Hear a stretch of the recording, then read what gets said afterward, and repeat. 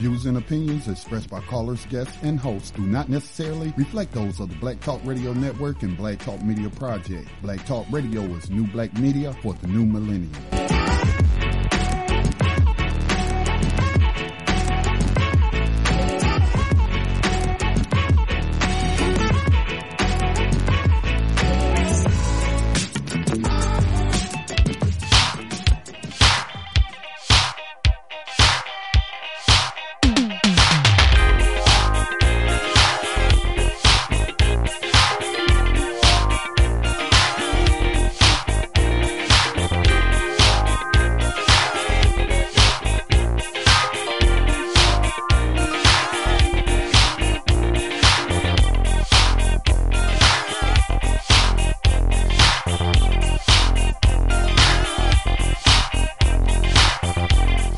Good morning and welcome to this broadcast of Black Talk Radio News on this Monday morning. Today's date is June the 24th, 2019. Thank you for joining us this morning here on the Black Talk Radio Network. Of course, please continue to support the efforts of the nonprofit Black Talk Media Project. The Black Talk Media Project is a new media organization that seeks to elevate independent black voices on the issues that impact us the most, as well as general topics that concern humanity as a whole. So please continue to support. You can go to blacktalkradionetwork.com. You'll see a PayPal button, but you don't have to have a PayPal account to make a donation. You could set up, make a one-time donation, set up a monthly donation. You could use a credit card. You could use a debit card. You do not have to have a PayPal account to make the donation through our PayPal account. Also, let me see. Well, I'm so used to doing Tando radio show that I was just about to, I got Dave in my head talking about precious metals, right? Okay. But yeah, if you're interested in precious metals, please check out prosperitymint.com. You'll see advertisements or promos on Black Talk Radio Network, primarily in the Tando radio show archives. But please contact Dave before you purchase any of those precious metals. Man, I'm like, wow, I'm thinking about Dave, and Dave will be back. I got a question from one of the listeners of the Black Talk Radio Network about why Dave hasn't been on air and where to find his archives. Again, if you didn't hear Dave, when I brought back BTR News Live as a live program, I was podcasting, but when I brought it back as a live program, I had Dave come on and explain why he wasn't going to do the show. Well, let me put it this way, why he was going on hiatus. And that's because he recently took a position with a company, and he needs to get caught up or familiarize himself with his duties in that new position with that company. It's a transportation company, and once he gets up to speed with that, because he's having to do a whole lot of work outside of 9 to 5. So, he will be bringing back Tando radio show. All right. So this morning, my main topic is I'm going to continue to discuss reparations. We had the HR 40 hearing. It was called HR 40 and restorative justice, something along those lines. But there was a hearing last week in Congress in front of a committee I think it was the judiciary, I'm not sure. But anyway, people are still talking about it, as rightly they should. And I don't want to spend a whole lot of time. I'm not saying we shouldn't break down the opposition, but when we're talking about other black people, like the two black men that the Republicans called to speak out against reparations. Again, those who are familiar with the work of Mr. Neely Fuller, his observations and his conclusions, he came up with a term called racial showcasing, and he's saying that's when white supremacists get a black person to showcase them to represent that white supremacist interests.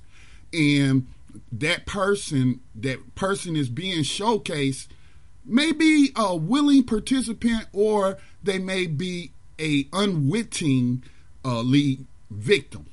Okay, so while it is important to break down the fallacies of their arguments, I just don't like it when people get into name calling, and calling them coons or whatever derogatory name that people have thought of over the years for black people.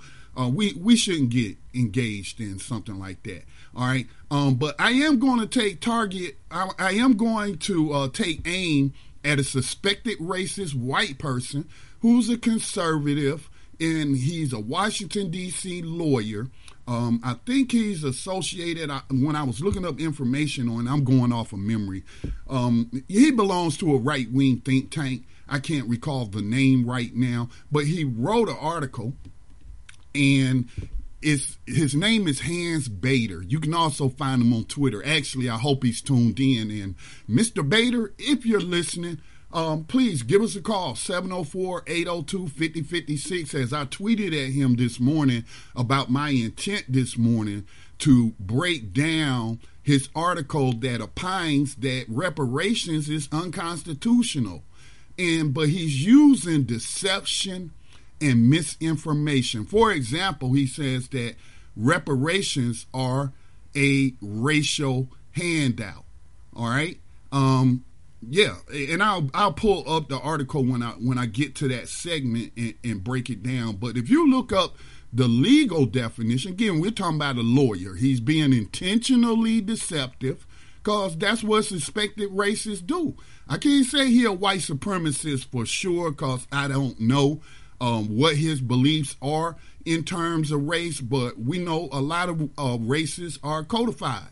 They're codified, and they don't use the blatant racist language, and they don't praise segregationists like Joe Biden and what have you. But they will blow racial dog whistles, which are signals that only racists are supposed to hear. But of course, you know, if you are a person who has good English comprehension, especially since we're talking about people who speak English and write English, if you got a good English comprehension, you can read in between the lines, as they say. But he's a lawyer, and so he should be looking at it from a legal perspective, which he pretends to do, but he gets into a lot of conflation with things unrelated. And again, he called it a racial handout. And so he's saying racial handouts are unconstitutional. Well, they are, but reparations isn't a racial handout. I looked up the definition, the legal definition of reparations, and in jurisprudence, reparation is replenishment of a previously inflicted loss by the criminal to the victim. Monetary restitution is a common form of reparations. He also says in his articles that reparations would cost trillions of dollars. Well, how does he know that? How did he come up with that estimate? Okay, because a reparations committee hasn't been convened. H.R. 40 has not been passed into law. The commission to study the issue of reparations hasn't been appointed. And since it hasn't been appointed and done its work and done its research, there are no reparations recommendations. So what is he fails to articulate in his article of how he came up with the figure. And again, he's being, I think he might go into some details in the article. I think he mentions 14 million, but he says in the title, reparations would cost trillions and are unconstitutional. Again, he's using flawed logic, and he's not ignorant. I don't think he's ignorant about these issues. He's a trained lawyer. But I digress, because I know plenty. I'm not going to say I know plenty, but I have seen a few attorneys who do not even recognize or able to comprehend that the 13th Amendment, which he mentions in his article, never abolished slavery but created a new form of slavery. See, the United Nations recognized that slavery, just like reparations can take various forms, so can slavery.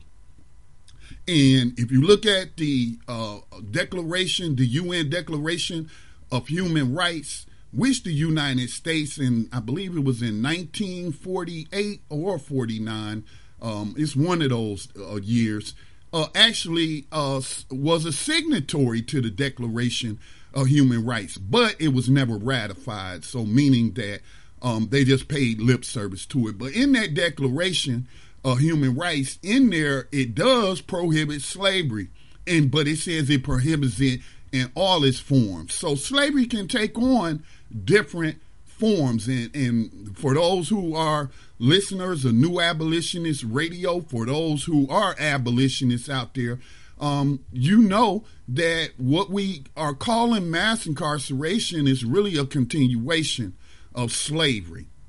All right? It's prison slavery as prescribed by the 13th Amendment. Now, so that's going to be my main topic. I have researched it, and we're going to break down the disinformation. Like I stated last week, it appears to me that conservatives and Republicans who are against reparations are they're trying to politicize it as well as racialize it. Okay? And the color of the victim shouldn't matter. Okay? It shouldn't matter. It just happens that these victims happen to have a certain skin color, but they also have a nationality. They also have a status as victims. And the UN even has stated such when they put together a committee to study reparations as it relates to African Americans. And in their study and recommendation that the U.S. pay reparations, now, I don't recall them recommending any set of specific policies or any monetary payment, but they just simply said, we looked at the data, we researched the history, and you owe. You owe African Americans reparations, not just for slavery, but for they're using, that what would we call it? That metaphor for prison slavery or slavery, mass incarceration. They mention continued police terrorism. These are all institutional. These are government activities that's going on. So I will be breaking that down after I go through what's in the news and get through some news stories that I would like to share with you this morning. If you have a question or a comment, you can give us a call at 704-802-5056, 704-802-5056. Hit the star key twice to signal me. Please watch your background noise. Now, before I get started with what's in the news, I want to apologize to a very large segment of the listening audience of Black Talk Radio Network. As you know, I have been trying to acquire new programming, give media producers, particularly radio producers, black radio producers, opportunities to reach a wider audience. We are, in case you don't know, in case you didn't see the little award that we got, we were ranked by an independent Indian marketing research firm as the #1 platform for black digital radio and podcasting. And so I try to find people who are doing constructive programs, who are speaking to the issues that relate to a specific oppression that black people are going through, no matter where they are in the world. But we are based in the United States, so we focus mainly on the United States. But we also, since we're part of humanity, we also, want to talk about issues in general, like climate change or, protecting the environment, or there's all kind of different issues that we can talk about in general. Okay, but so a new program that I had brought, and I had listened to this program for a week, and I liked what I heard. I had prior contact with the person because they was on as a guest on New Abolitionist Radio. I did not know that this person would use his program to engage in a term that I believe I coined called Afro-Christophobia. For those that don't know, 80% of African Americans identify as Christians. I imagine the rest of them, because I've interviewed black atheists in the past, and just trying to get to know them and build outreach to that community, because they were interested in black struggle. They were just atheists. Okay, so I imagine the remaining 20% are probably atheists, or they may belong to the Nation of Islam, or they may be traditional Muslims, or they may practice African spiritual, what they call traditional spiritual religions for Africa. So what I'm trying to say is we have a very diverse audience, but our primary audience is black Christians, which I am a black Christian. And there is a problem with Afro-Christophobia, which I defined borrowing from the original clinical term of Christophobia. I deem it as an irrational fear and hatred for black Christians. Now, so I'm apologizing to our Christian audience. I rarely ever talk about these sort of issues. I don't come on here and try to convince you to give your life to Jesus Christ, to accept him as your Lord and Savior, and all of that. I'm not called to be an evangelist. I am a Christian, but I'm not an evangelist. I try to let my behavior and my conduct, my codes of conduct, speak to what my beliefs are based in. Okay? So I rarely get into these issues. Of course, we'll talk about religion in passing, but I do not get on here and dog out any members of the Nation of Islam. I got relatives I got one relative that's a Nation of Islam, and he's very disrespectful to my mother. Man, I can't wait till I see him in person. Not that we're going to come to blows, but I'm going to put him in his place and let him know that ain't cool for you to be disrespecting your elder aunt and trying to convert her to the Nation of Islam when she done told you that she don't want to be in the Nation of Islam. Okay? And then you just saying all kind of derogatory things. That ain't cool. But I don't get on here and I don't talk bad about the Nation of Islam because I don't believe in some of their core beliefs. We're talking about, and then number one, we're talking about beliefs. We're not talking about fact. I can't prove to you that Jesus Christ ever lived. I can't prove to you that there is a God and great creator. That's why it's called faith. This is why it's called beliefs. And so it's ludicrous for us to debate beliefs. It's just ludicrous. And then, Malcolm X. Malcolm X was in the Nation of Islam until he said that he no longer believed in what Elijah Muhammad was teaching. He went on his pilgrimage to Mecca, and then he became a Sunni Muslim, I believe. Was it Sunni? I think, because you got Sunnis and you got Shias. I believe he became a Sunni. But then he went on to create the Organization for African American Unity. Now, he also created Muslims Incorporated. I think that's the name of it, Muslim Inc., or was the name of it. That was his religious ministry through Muslim Inc. But his ministry on behalf of all black people, because he was a Pan-Africanist, but in advocating against creating this organization to organize black people in black struggle against white supremacy and anyone who would oppress us, He created the Organization for African American Unity as a non-religious organization. And then, we often hear these people who, I'm just going to chalk it up to being infected with Afro-Christophobia for whatever reason.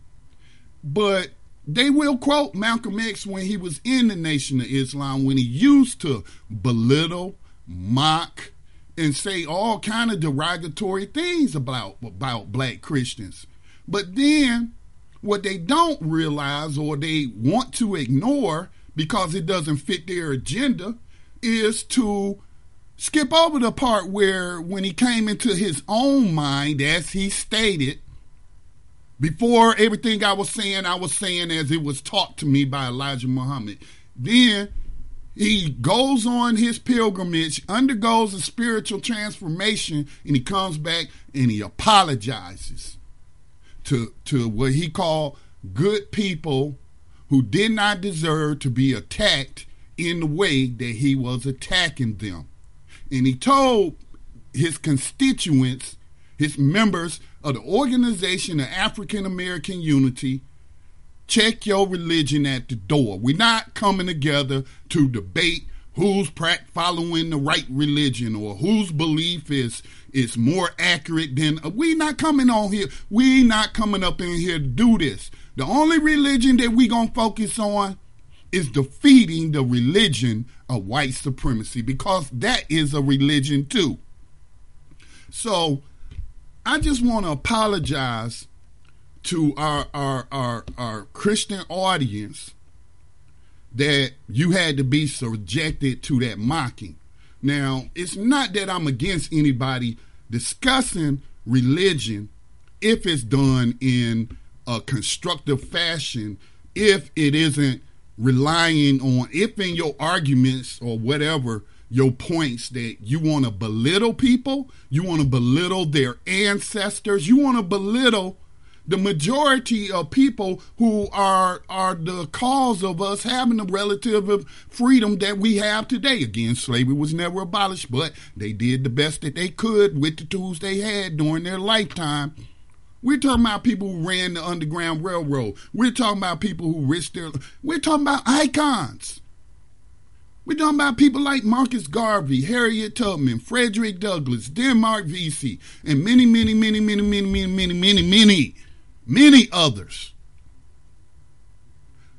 We should not be attacking each other. That's why I try to stay away from the issue, because I don't want to prop myself up or what I believe at the expense of somebody else's. People will come into knowledge when they come into that knowledge. Malcolm X said, don't condemn somebody because they don't believe what you believe. They don't think what you think, or as fast as you think. We're not supposed to minimize people. We're not supposed. And then if you want to take it out of religious context, we can also talk about Mr. Neely Fuller's The 10 Basic Stops That Victims of Racism Should Practice in Speech and or Action, which is stop name calling, stop being discourteous, stop fighting, stop squabbling. Now, so a person who was on that broadcast has been on the network several times on different topics, talking about white supremacy. But this person was also engaged in it, and I told him myself, I said in a private message, I was really taken aback by the anti-blackness that was on display and that you were participating in. So I invited that person to come on and debate it on Wednesday. But after further thought, reflection, I'm not, because there's nothing to debate. Now, I have said in the past that I was going to do a program on Afro-Christophobia. I put that program off. I wouldn't do it.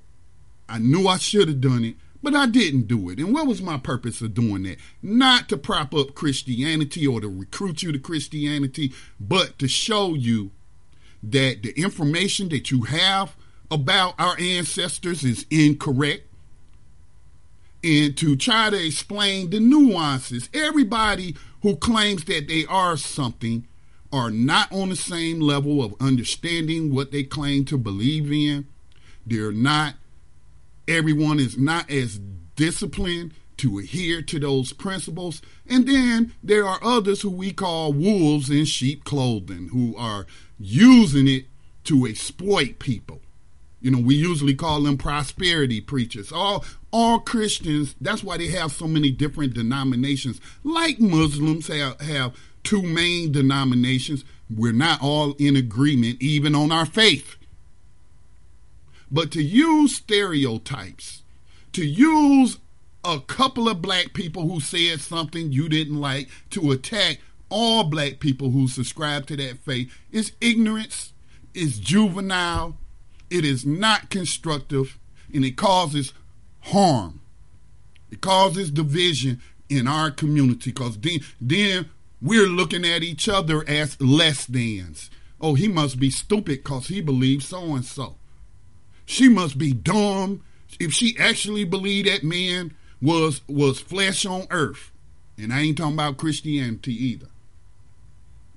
Then we start looking at each other. And then what does that do? It takes our focus off solving the problem, which is slavery and white supremacy, also known as racism.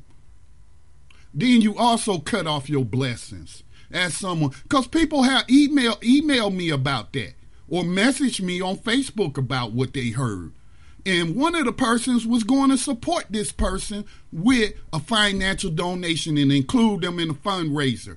But this person happened to be a black Christian as well. And they was like, man, I ain't know he was like that. He was filled with so much hatred for Christians. I was going to give him a donation, a sizable donation. He's not going to get it now.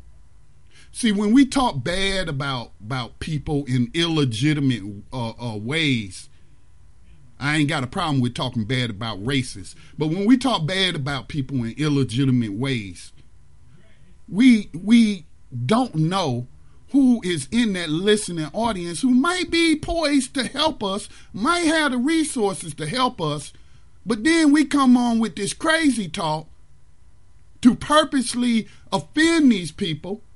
And again, we could be talking about any religion. I could be talking about Muslims and trashing Muslims, but some Muslim businessman might, because he's black, he doesn't have to be black, because white people have made donations to our network or to our nonprofit.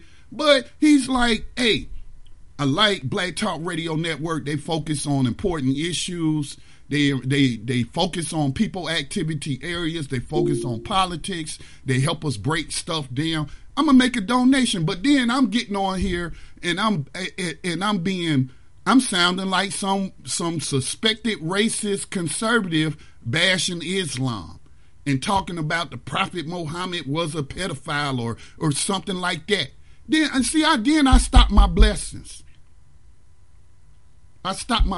There's no need to belittle anyone's religion simply because you don't subscribe to it.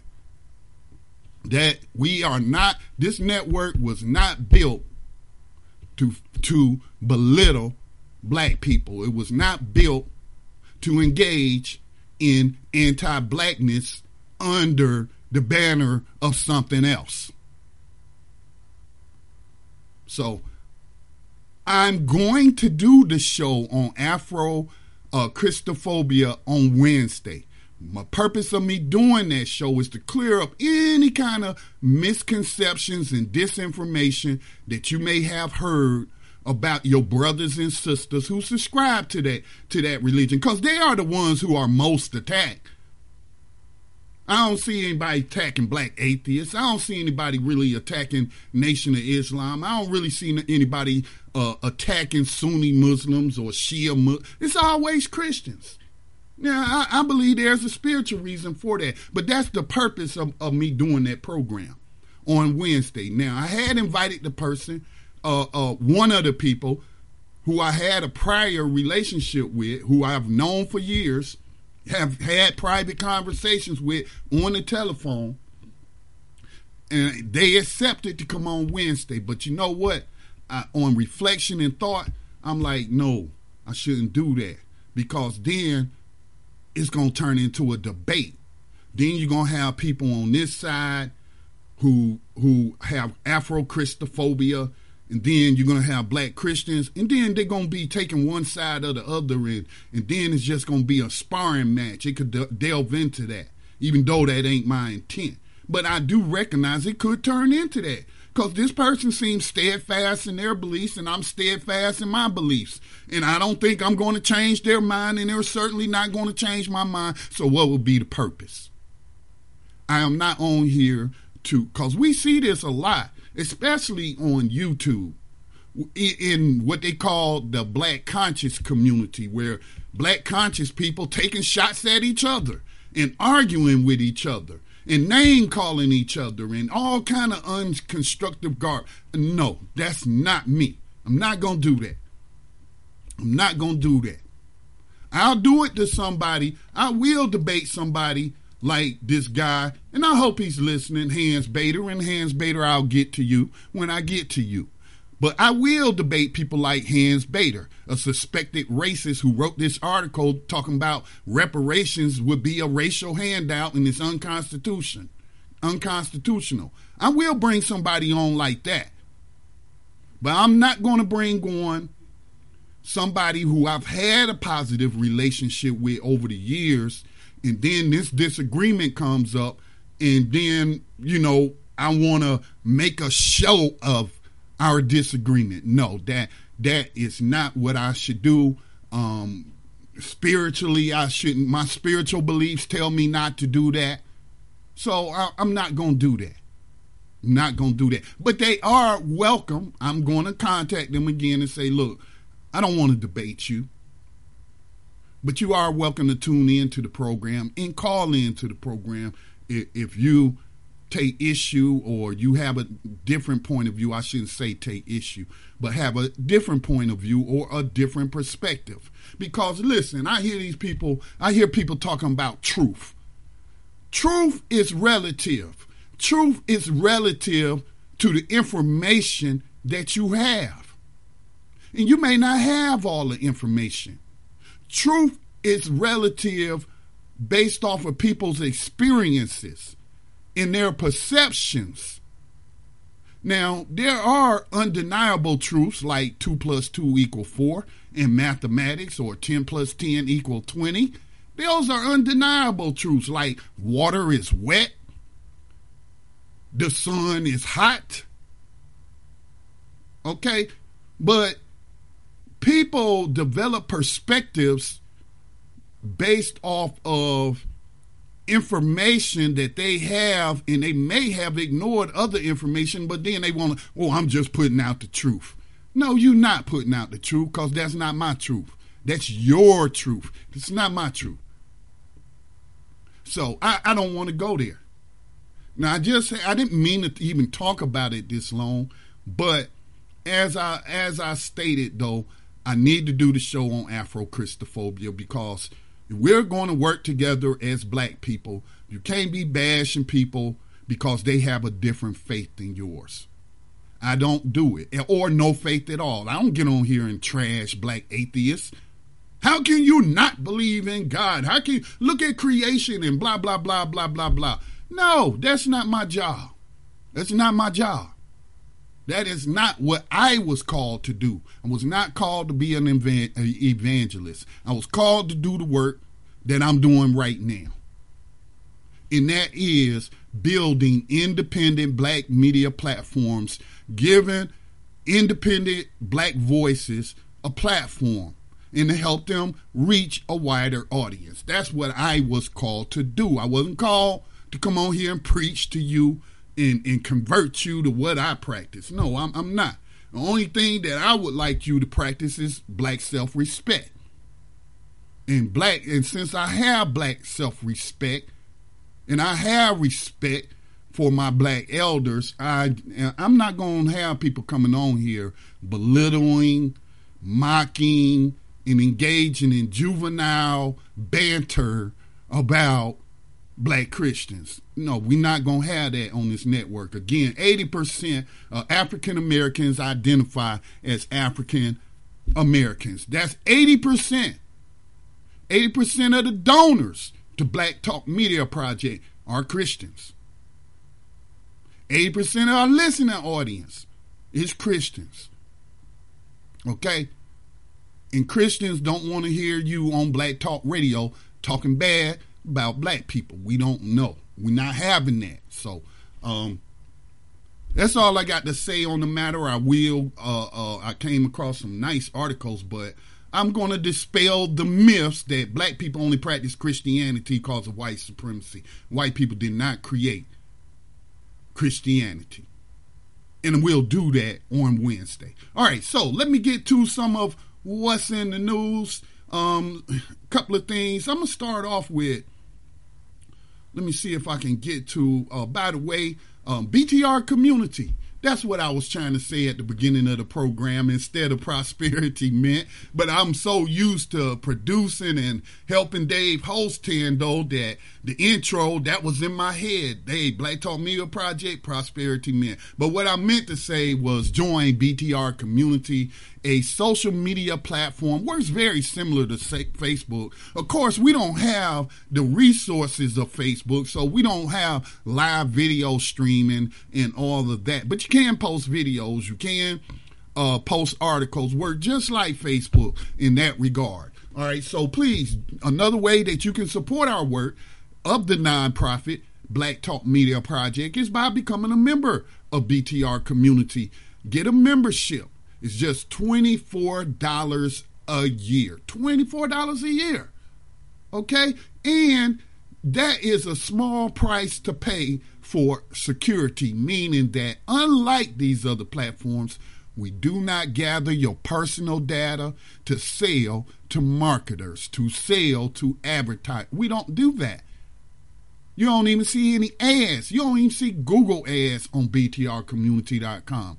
Because that is a social media community for us to interact with each other. I'm not trying to sell you anything, except on the fact that you should support it. Whether you social media or not. Buy a membership like some other members have done for your friends. Tell them, hey, we need to support our own. We need to build our own. And on that note, let me get into some of the news of the day. Now, I don't watch award shows, particularly entertainment. I don't even watch sports award shows, and I'm a former athlete who does like sports and will watch championships. And I am a Carolina Panthers fan, so every Sunday, me and my mom is sitting in front of that TV watching a Panthers game, okay? So, because we're both Panthers fans. And so, but I don't watch these award shows. I don't watch BET, period. I don't watch it. It's on our cable package, but I don't watch it. My mom and sister and other people who come in the house, they'll watch it. I'm not watching it. I don't, it just doesn't, they don't have the type of programming that interests me. Now, I'm not saying they don't never have interesting program, but because I don't watch it on the regular, I don't know. Unless somebody tell me about it. So, but BET, Black Entertainment Television, had an award show. Let's not forget to mention the important fact that BET was founded by Bob Johnson and his wife. I think her name was Beverly, or is Beverly Johnson. They're no longer together. They're divorced. But they created Black Entertainment Television. And it was pretty decent when they first started. But then they got bought out, or they sold out to Viacom. Y'all know Viacom ain't owned, and the made predominant majority of stockholders ain't black. I think Bob Johnson got a seat on their board for selling it to them. So, you know, I don't watch BET. I just don't, especially not no award show. But I do have social media because that's where I gather news, information, and the thoughts of people out there putting their thoughts out. And I came across on Twitter this morning a speech that Tyler Perry gave. And I'm going to play the entire speech. Because it also gives me some background into why Tyler Perry makes the type of movies that he makes, right? Because a lot of people, I shouldn't say a lot of people, because there's no way for me to quantify that. It's not like I took a poll, but some people have been very critical of Tyler Perry's work. They call it a bunch of cooning and shucking and jiving TV and all of that. But it gives you some insight into why most of his stuff is focused on is comedy, or it has a comedic element to it. You know, I'm thinking about Meet the Browns, and I would watch that show from time to time. But I don't watch a lot of television. But I would watch Meet the Browns from time to time. That's a Tyler Perry production. But he gives some insight. That's why I'm going to play the whole thing. But I was more focused on him talking about, while y'all was talking about boycotting the Oscars and Oscars so white, I was building my own studio in a predominantly black and poor neighborhood. Building my own. So I thought that was because I can relate to that. And I'll share that with you. But he also gives some insight into why he makes the type of movies that he makes, why he produces the type of television that he makes, why it has a strong focus on women being the, what would you call them, the central character. And everything revolves around their relationships. You know, even when you think about Big Mama, that how you say the word, matriarchs, societies. So let's give a listen to the entire speech, because it might give you some insight into who Tyler Perry is and why he makes the type of media that he makes. So let me open up this clip and play the entire 5-minute clip to you. Very inspiring. Tyler, you are a brilliant visionary that embodies what the African American dream truly is. You, sir, are an icon living. I am deeply, deeply honored to present the 2019 BET Ultimate Icon Award to my dear, dear friend, Mr. Tyler Perry.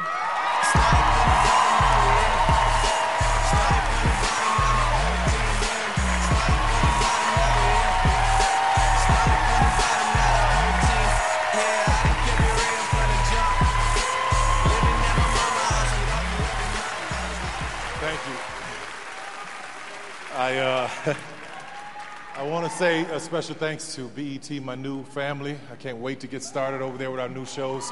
Thank you so much for this. To Scott and everybody over there, thank you so much. To Viacom, Shari, who's here, Bob, everybody. Listen, from my heart, I want to say thank you. I couldn't help but think about my mother. Sit down. I couldn't help but think about my mother. I remember being a kid, about 5 years old. She would take me into the projects with her when she played cards on Friday nights with a bunch of women. Now, these women didn't have more than a 12th grade education, but they were smart black women. They were powerful black women. They had great stories to tell. And I was a 5-year-old kid sitting there on the floor playing with my Matchbox cars, listening to them talk about their men, their relationships, and their pains. And when one of them would get really sad, another woman would come in and make a joke, and they'd all start laughing. I didn't know I was in a master class for my life. I would get home, and my father would be beating my mother and doing all kinds of things and saying all kinds of stuff to her, and he would leave the room, and I'd walk in, and I'd imitate one of those women, and she would start laughing. There was a power in that I didn't really get until I got older. I remember being about 11, 12 years old on my way to my new school, and I got to this intersection. I had to walk past pimps, prostitutes, literally walk through a graveyard, get to this intersection, 6-lane intersection, and there was a man standing there saying, "Will someone help me cross? Will someone help me cross?" And there were all of these people that kept passing by him. I said, "I'll help you cross." So he told me he was going to my school, and he was going to sell candy there. That's how he made his living. So I helped him cross the street to get there. We became good friends. His name was Mr. Butler. That moment reminded me of my mother, bringing her out of pain into laughter to help her cross. My first 10 movies were all about her subconsciously, wanting her to know that she was worthy, wanting black women to know you're worthy, you're special, you're powerful, you're amazing. All of that was about helping across. When I started hiring people like Taraji and Viola Davis and Idris Elba, they couldn't get jobs in this town, but God blessed me to be in a position to be able to hire them. I was trying to help somebody cross.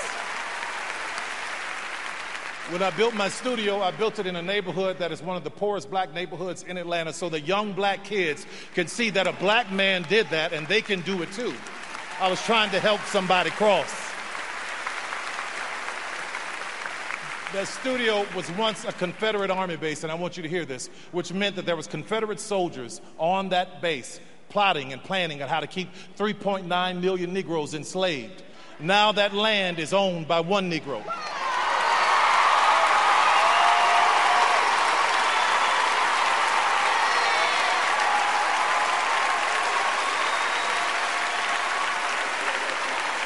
It's all about trying to help somebody cross. While everybody was fighting for a seat at the table, talking about Oscar so white, I said, y'all go ahead and do that. But while you fighting for a seat at the table, I'll be down in Atlanta building my own. Because what I know for sure is that if I could just build this table, God would prepare it for me in the presence of my enemies.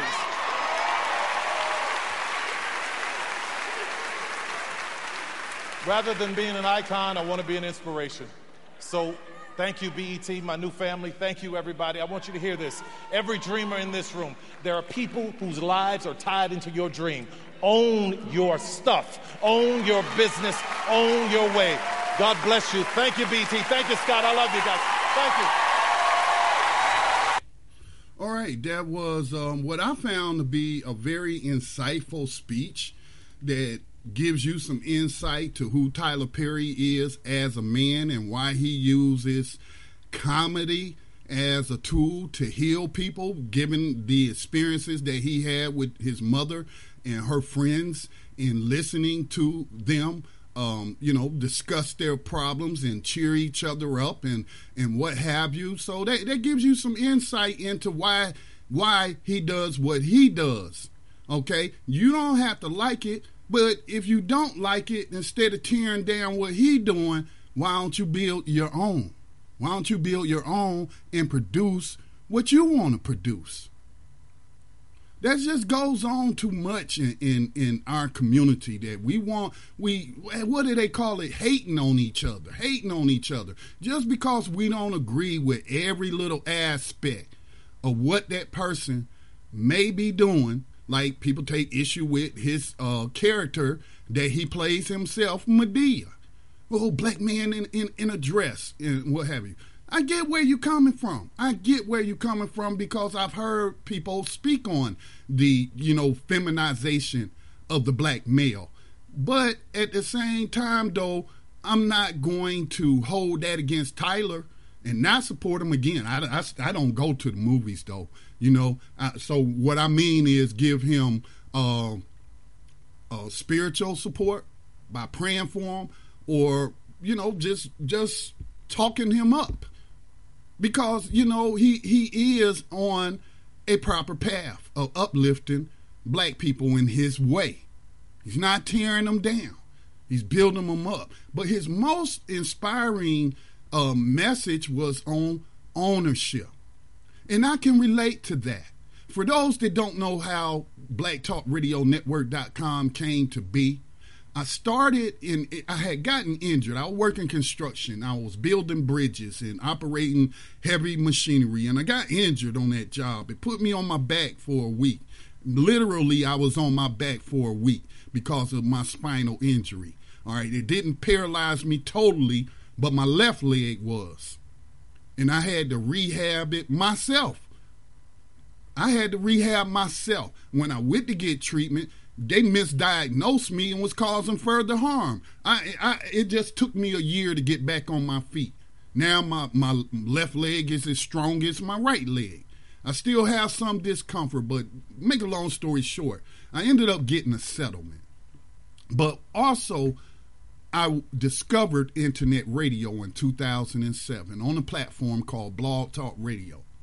And I immediately saw, because I had listened to talk radio on the radio in the car or even in the house. I would listen to talk radio talking about politics, and it just really wasn't any black voices speaking on politics when I first started listening to talk radio. So I found internet radio, this platform that allows you to create your own broadcasts and podcasts. Save it as a podcast after you get through with your live program. And I immediately saw the power in that, in giving black people a voice in the emerging new media, or y'all call it social media, but it's new media in general. And I was on Black Planet at the time. This was before Facebook. Facebook didn't start until 2008. I was on Black Planet, and I belonged to different groups on Black Planet discussing social political issues. So I started recruiting some of those black people and telling them about this wonderful new platform that allows us to create our own program where we can get these topics out to a wider audience. A lot of black people followed me over to Blog Talk Radio. A whole lot. I mean, we were really represented on Black Blog Talk Radio in the early days. I don't know about now, but in the early days of its beginning, we were represented. And I was doing a program called One Black Man's View. And even then, I have matured from some of the views, because the podcast is still on there. But I matured even on some of my views that I expressed there. And I was like, you know what? We got all these individuals, black people, doing programs. And it's sort of like we in competition for an audience. Hey, why don't we collaborate and bring everybody under one channel? So I created on Blog Talk Radio a program called Black Talk Radio, but with different people, different hosts coming on, talking about whatever area that they, wanted to talk about. We had Benny Randall on talking about black entrepreneurship. We had Pan-African Radio, talking about Pan-Africanism and the black struggle. I can't remember them all. We had Miss V, her name is Vanessa. Man, I done lost touch with these people. But Miss V was part of the network, and she talked about politics and social issues. She's a black woman, of course.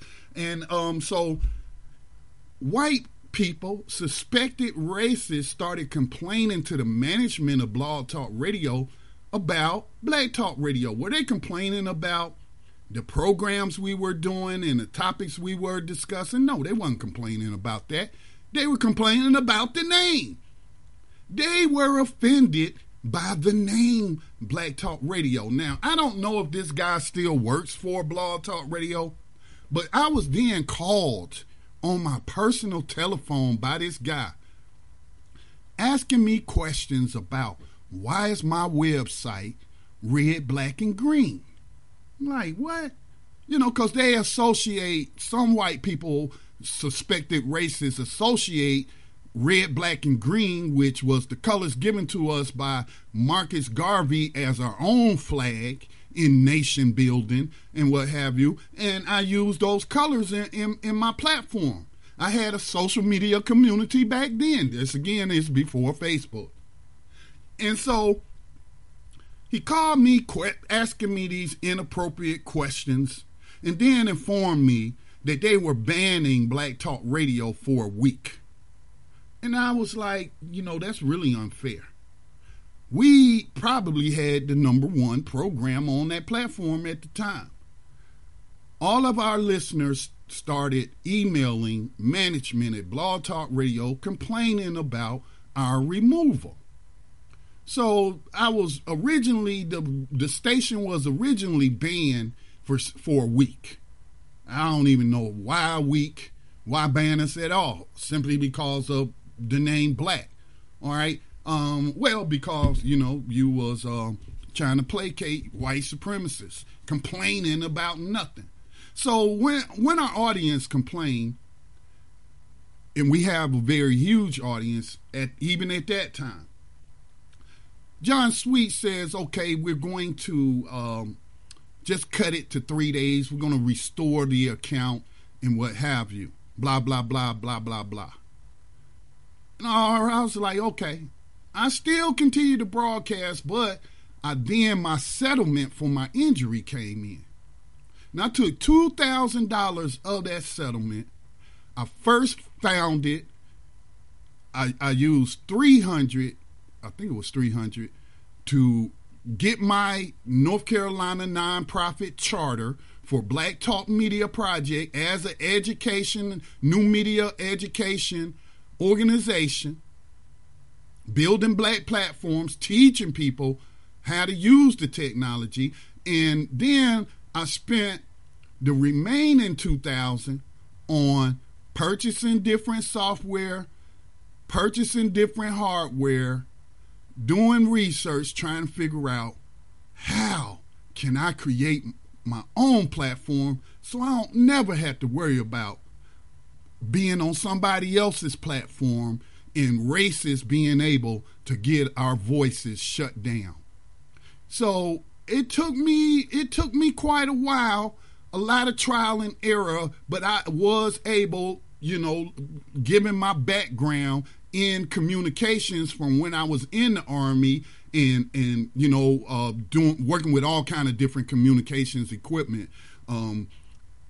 The training that I got on switchboards and creating a telephone network using low-tech technology, what we call field equipment, and I used some of that was applicable to what I was trying to do. So I figured out a way how to take an external audio card, use a couple of wires, change the settings in the audio settings of a Windows computer, and then I was able to broadcast digital radio, because there's only two types of technology to do digital radio, Shoutcast and Icecast, and I chose Shoutcast because it was the most popular.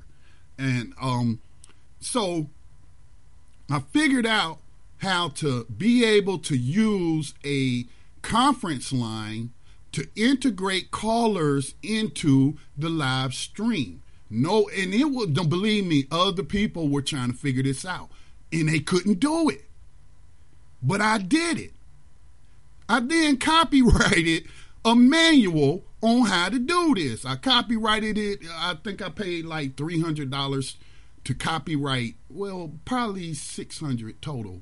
Might have been $400 total. But I got two different copyrights. One for a technical manual and one for a DVD.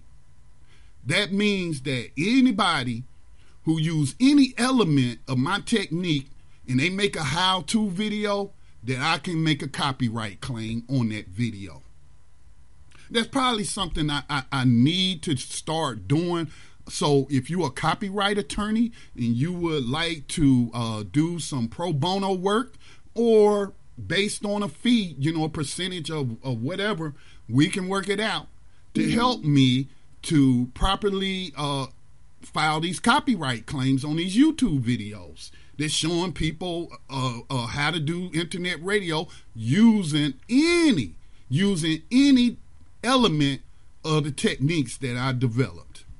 And there's a bunch of videos like that, right?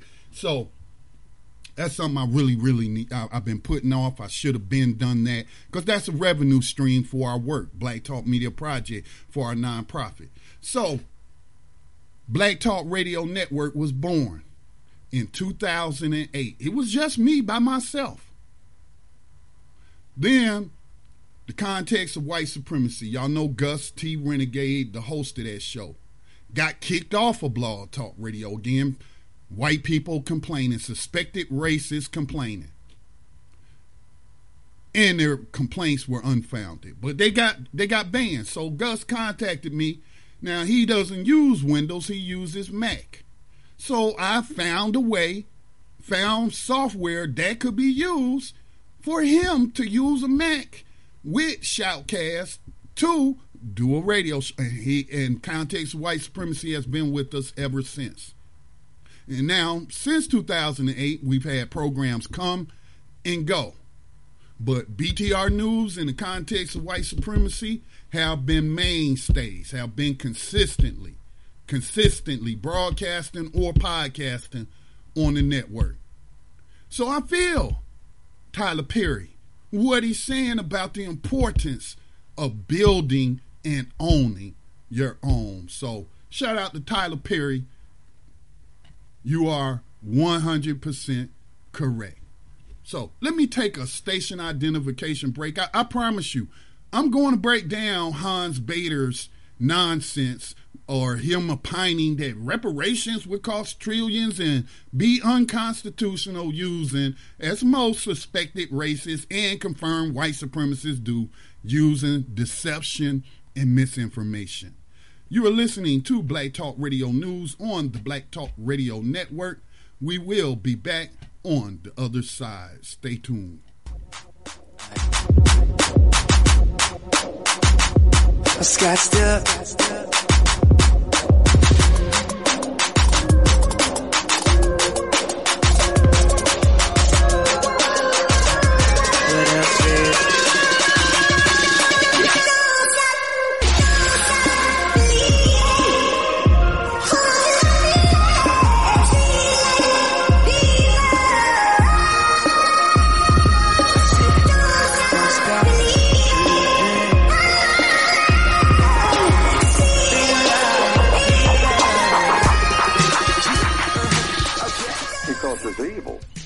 White supremacy is a system.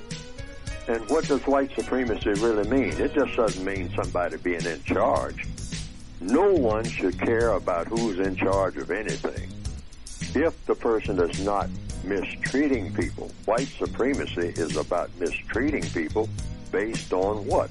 Based on the color in the skin of those people who are being mistreated. That's all it is. It's a form of mistreatment.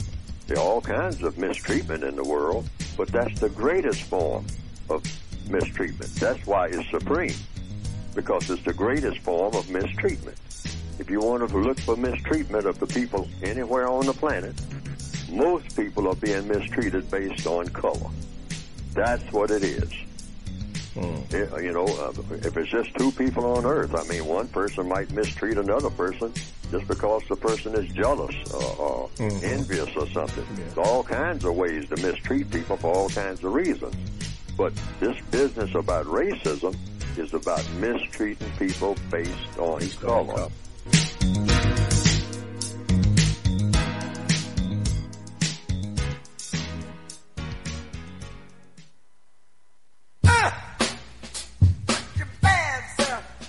Make Black Talk Radio your choice for digital black radio. New black media for the new millennium. Oh yeah, there was something else that I wanted to mention in relation to Tyler Perry. And if Tyler Perry is a Christian, so if you don't know what he meant by my God will prepare a table for me in the presence of my enemies. Let me. Now I told you how I was mistreated because of being black, white supremacy on Blog Talk Radio. Now that was in 2008, and again, like I mentioned, they did restore our account. Right? Maybe somebody said something to John Sweet and was like, "What you did wasn't right. You need to restore their account." I don't know what went on behind the scenes. Okay, but we still had subscribers, a large amount of subscribers. So I quit broadcasting on there for a time, but then I started thinking about Sun Tzu in The Art of War. Now, I'm not saying that everybody that works at Blog Talk Radio is my enemy. I'm not saying that. John Sweet, I know, was making himself my enemy by what he did and the reasons that he did it. All right, but I started back distributing podcasts. We didn't go back to live broadcasting, but we did start uploading our podcasts because, again, our mission, or part of our mission, is to reach people, to reach as many people as possible with these independent black voices. And we had a huge following over there, and I mean still do. And so when they went to stop offering the platform for free to people, they still give you 15 minutes a day free to do a little short broadcast and podcast. But, you know, the most popular package is like $30. You can do a live program. It does have limitations. I think you can do 2 hours a day, something like that. The way we do it, it's unlimited broadcast as long as you want to, but we don't offer the service to the public anymore. But I digress. Let me get back to my point about my God that I believe in preparing a table for me amongst my enemies. So I had started back paying $30 a month to distribute, because we distribute on TuneIn. It don't cost us anything to distribute on TuneIn, just the work of, you know, getting the stuff posted. But I was like, man, we got a huge audience over there, and people still listening to the old programs. I mean, I was getting stat reports of thousands of listeners, and we hadn't done a live program or even posted a podcast. So I went back to doing that. So then when it started costing $30, I was like, okay, let me go ahead and pay that $30 a month and just import all of our podcasts, you know, all the different programs and podcasts on BlackTalkRadioNetwork.com and import them to our Black Talk Radio channel on there. So then money started getting tight for Black Talk Media Project, which money has always been tight for us. But, you know, we have been able, by the skin of our teeth, to continue our operations, you know. So, and that's in large part due to people who make the donations. Even though it's a small pool, they consistently give. And that's why we've been able to maintain our operations. Haven't been really able to expand it, building further on the vision of getting brick and mortar studios in black communities, underserved communities, and giving them a localized platform similar to Black Talk Radio Network. But I had to stop paying that $30 a month because we couldn't afford it. So then, next thing I know, I'm getting an email from Blog Talk Radio saying that Black Talk Radio qualifies for a legacy account. Well, what does that mean? It could mean we were some of the first programs on their network, but I think it meant that, hey, you get a lot of listens on the podcast that you distribute through this channel. And since you have canceled your payments, we're going to give you a free account and allow you to continue to import your podcast and distribute the content. Now, they do have a revenue share program. So it went from me paying them to them paying Black Talk Media Project to distribute this content. It's not like it's a whole lot of money. I think our last revenue share payment last month might have been $80. So I went from paying them $30 a month to them paying Black Talk Media Project $80 here, might have been $100 another month, might have been $60 another month, but it helps make up for the lack of donations that we get, okay? Because we don't even charge people anymore to be on our network. That's why your donations are so important. So I forgot, but I wanted to share that why I identify so strongly with what Tyler Perry said. Now, moving on. Some big news is coming out.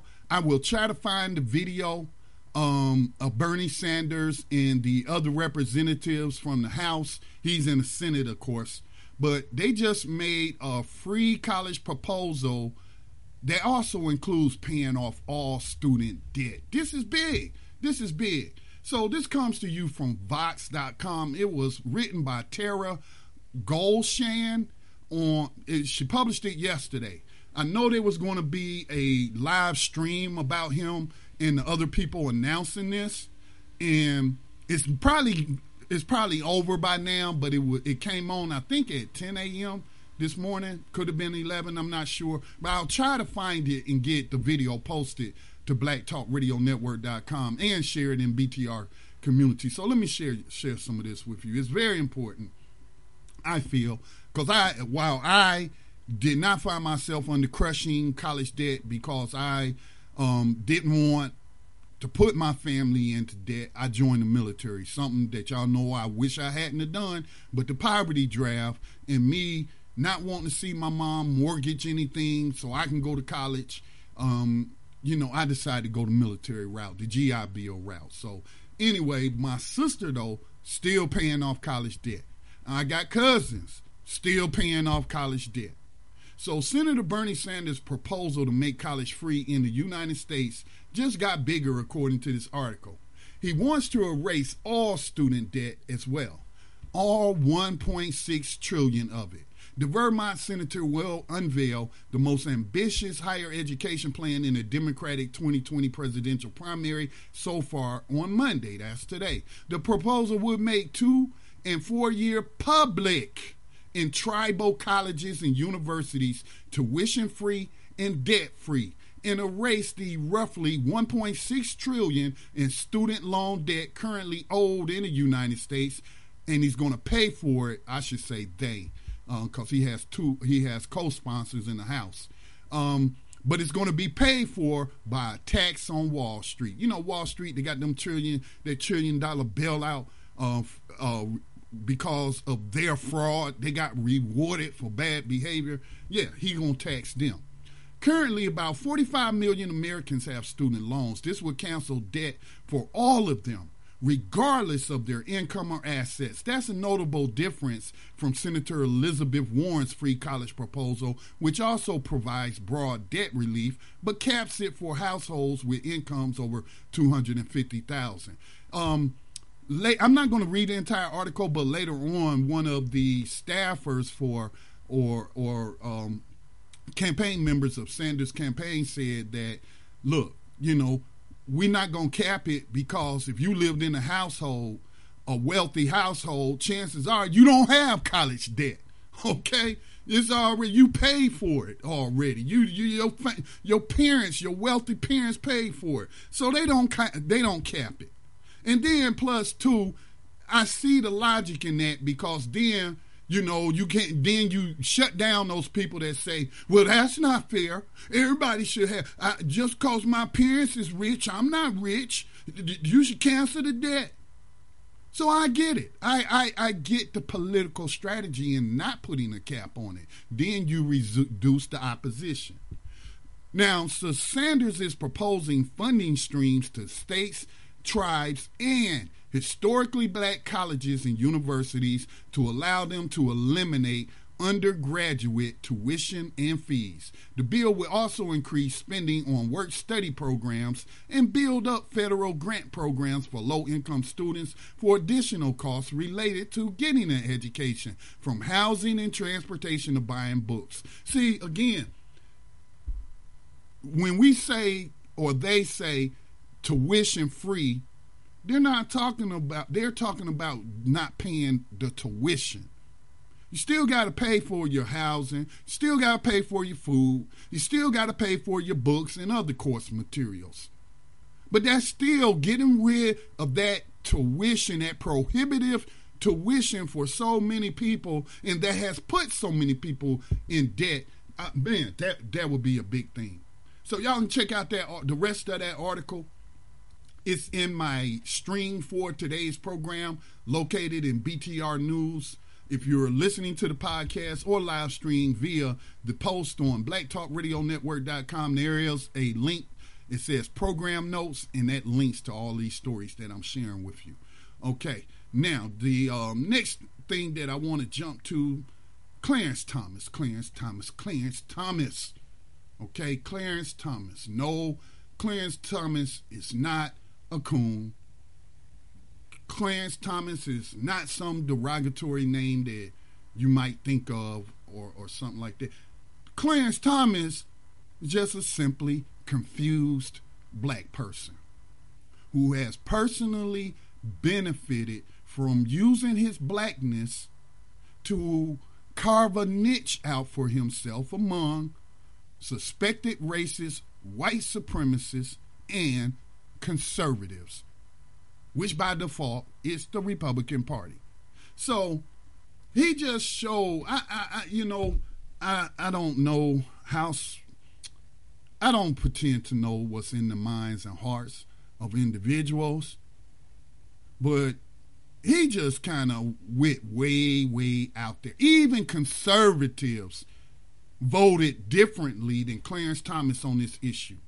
The issue is racism in the courts and black people being stricken off of juries by racist prosecutors who are prosecuting black people, because black people might have some empathy for, and there's been psychological studies on that. People tend to have empathy for people who look like them, and they don't have empathy for people who don't look like them. There was a study involving white people that showed scientifically, when they were shown images, and I forget exactly how the study, and there was more than one, showed that when they saw black people doing the same activities or in the same circumstances as a white person, the empathy registered for their fellow white person, but it didn't register for their fellow black person. And I guess Clarence Thomas is an exception to that rule.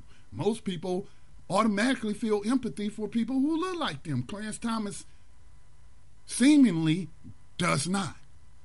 But this isn't about empathy. This is about facts. This is about laws. This is about laws against discrimination, federal law. So a Mississippi prosecutor, this is written by Jeffrey Toobin on NewYorker.com. A Mississippi prosecutor went on a racist crusade to have a black man executed. Clarence Thomas thinks that was just fine. That's the message of an astonishing decision handed down by the Supreme Court on Friday. The facts of the case, known as Flowers versus Mississippi, are straightforward. As Justice Brett Kavanaugh put it in his admirably blunt opinion for the court, in 1996, Curtis Flowers allegedly murdered 4 people in Winona, Mississippi. Flowers is black. He has been tried 6 separate times before a jury for murder.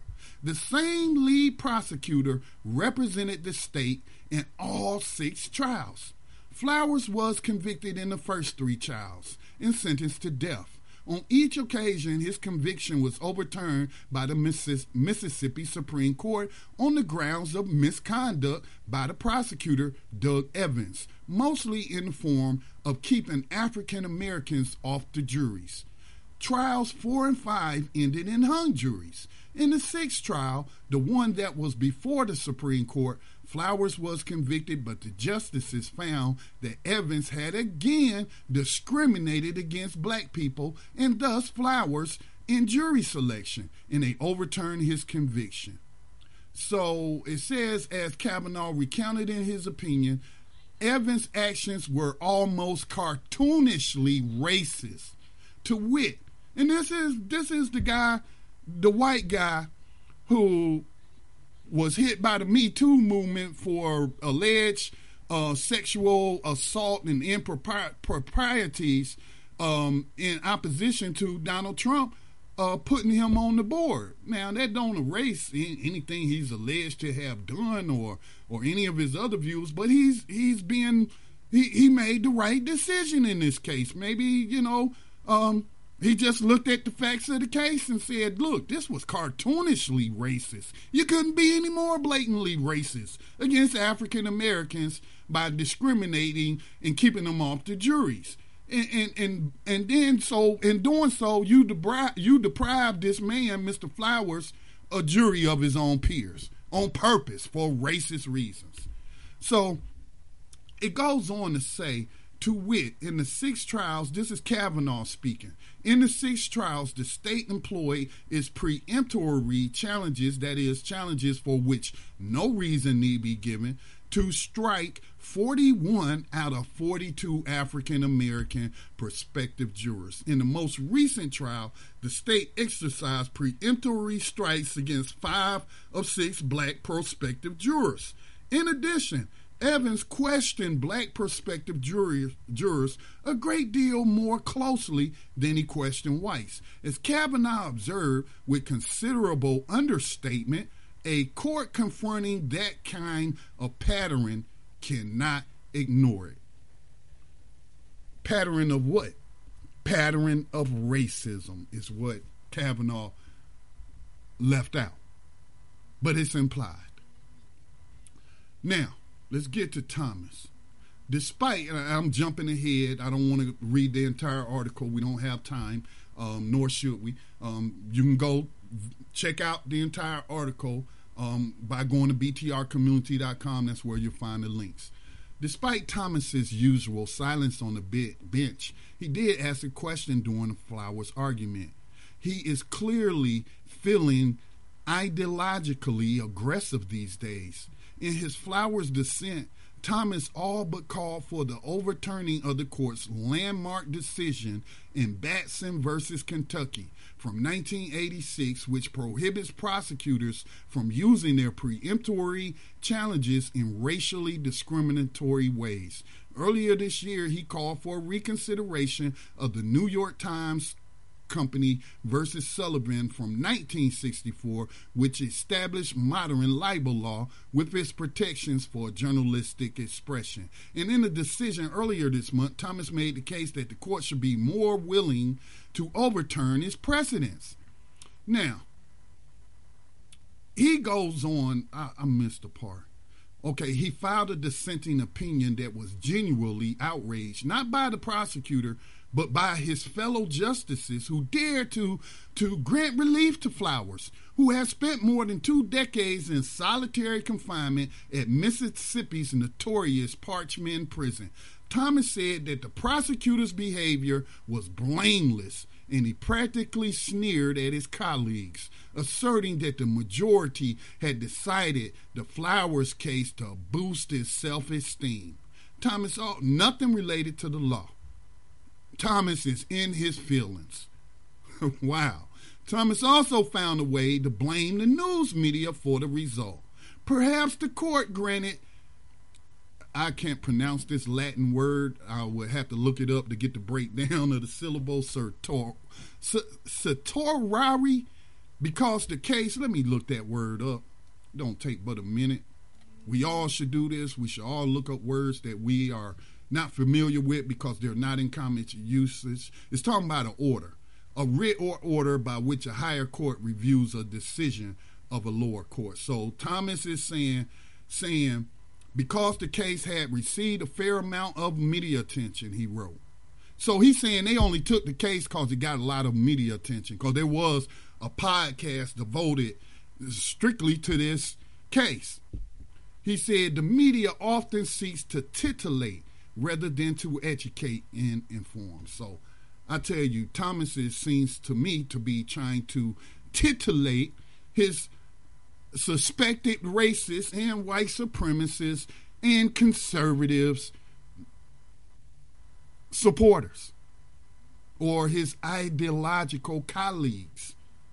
I mean, it's a dang on shame when a black man goes against white people who are experts on racism, by the way, to go against these white justices and who said that this was cartoonishly racist, and then he's going to come up with all of these non-legal arguments as to why he was against granting relief to this man and addressing blatant racism from the court. Oh, I tell you, Mr. Thomas.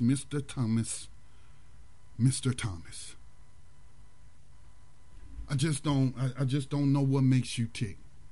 I really don't, man. I mean, you already got the position. You got a lifetime appointment. You have garnered quite a bit of wealth from your public service job, and you don't need to please racists and white supremacists anymore. I mean, that's basically the same thing. But anyway, you don't need to pander to them. You got the position. Why can't you now just act like a judge and base things on the law? And instead of opining about overturning precedents of previous cases set by the Supreme Court that upholds laws against racism in the courts. Ain't you got enough butter biscuits on your plate, bruh? Come on. People, I tell you, man, I don't know what makes a lot of people think tick. I just don't. I don't. All right, so check this out. I'm going to devote the last 30 minutes that we have time. It's not going to take me that long. It's not going to take me long at all. If Mr. Hans Bader is listening, please give us a call, 704-802-5056. Mr. Hans Bader, we are paging Mr. Hans Bader. Mr. Hans Bader, please report to Black Talk Radio News to talk about this crap you put out on the internet. This anti-reparations crap that you call unconstitutional, that you said would cost trillions of dollars while not telling us how you arrived at that figure. And you called it a racial handout.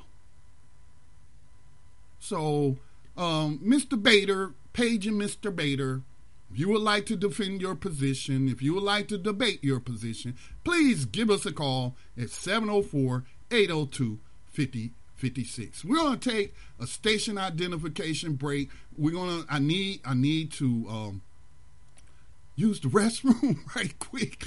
That's probably too much information, right? But I need to take a break, and I'm going to play some music, and we'll come back as soon as I handle my business. And you're tuned in to Black Talk Radio News. My name is Scotty Reed, broadcasting from behind the enemy lines of USA Inc. We'll be back on the other side.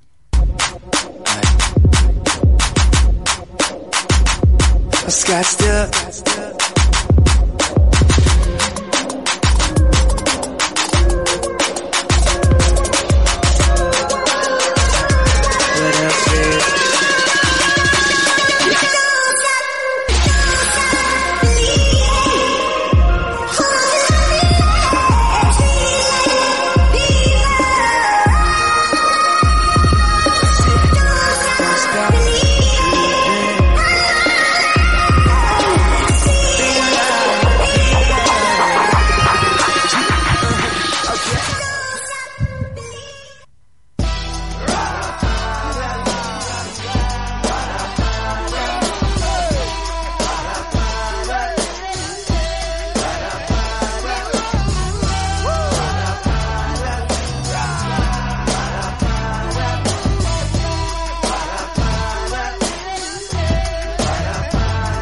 Performing for a crowd to be dating me as they jam and rate me for who I was and not rate me for who I am. The lessons that we had was like 20 years in the past. The peeps with it in the U.S. They thinking that was our best and our success was just a bad 3 hits. About all we had, despite it, we don't get mad and instead we just change the status. Every show, every CD, making the doubters think again. Hurricane when we came in, living like sink or swimming. We swimming since the beginning, but coverage was all on them. But we kept stroking our own way, not lovers of every trend. So we live stronger, healthier, live longer, win against the grain, just like people that's low carbon. So we doing it, live and direct, you feel how true we is. Eyewitnesses to the beauty of life music, it's arrested development, powerful, we influencing music and revolution until we see more solutions. Hey, everybody shake your head, shake out the devil now, Lazarus, raising the dead, come out the tombs, child. We're alive now, we're alive now, we're alive now, live it. Every day I rise on a mission. Please forgive me if I mess up. I'm improving, living. Honey, baby, I'm just human. If the sun shines down on me today, I will try to live in a better way. Please forgive me when I'm dizzy. That's a part of living. The more gangsters talk about dying, they crack cocaine in the violence. The station saturated with it, the more our music be thriving. People compare and contrast. Whatever our beat lacks is made up by the mere fact we're the only other option. Seems like I'm an alien, 40 plus years and up. 45 is something real if the present say they don't want. So the present don't really get my presence and all my points. How I think, work, play it, and live it with aching joints. They're acting like I'm dumb, including my only son, he's 16, acting like that he's going on 61. It's like as if hype equals might and wisdom. He smirks like he knows what I'ma say before I'm done. He just wants to have fun, wanna eat, wanna lay, wanna shop, wanna look a certain way, wanna chill, he wanna Stop that craziness. You in this generation is raised up with pure laziness. Am I further dating us? I know it. They wanna put in their headphones, escape from the world. They wanna get up on their cell phone and relate with little girls. I can dig it to about 5 feet, 11 inches. But the last inch is where my digging stops. I don't do ditches. I won't put you to death. I brought you life through my sperm and my music. Yeah, I brought it twice. So we doing it live and direct. You feel how true he is. Eyewitnesses to the beauty of life. Music is arrested development. Powerful. We influencing music and revolution until we see more solutions. Hey. Everybody hear me out. Here in the night.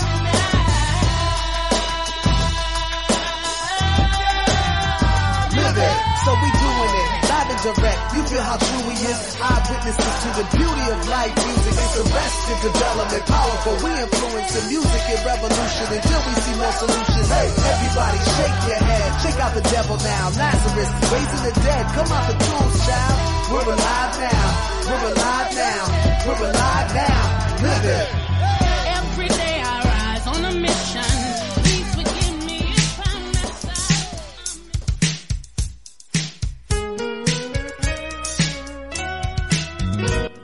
Malcolm, what is your purpose here?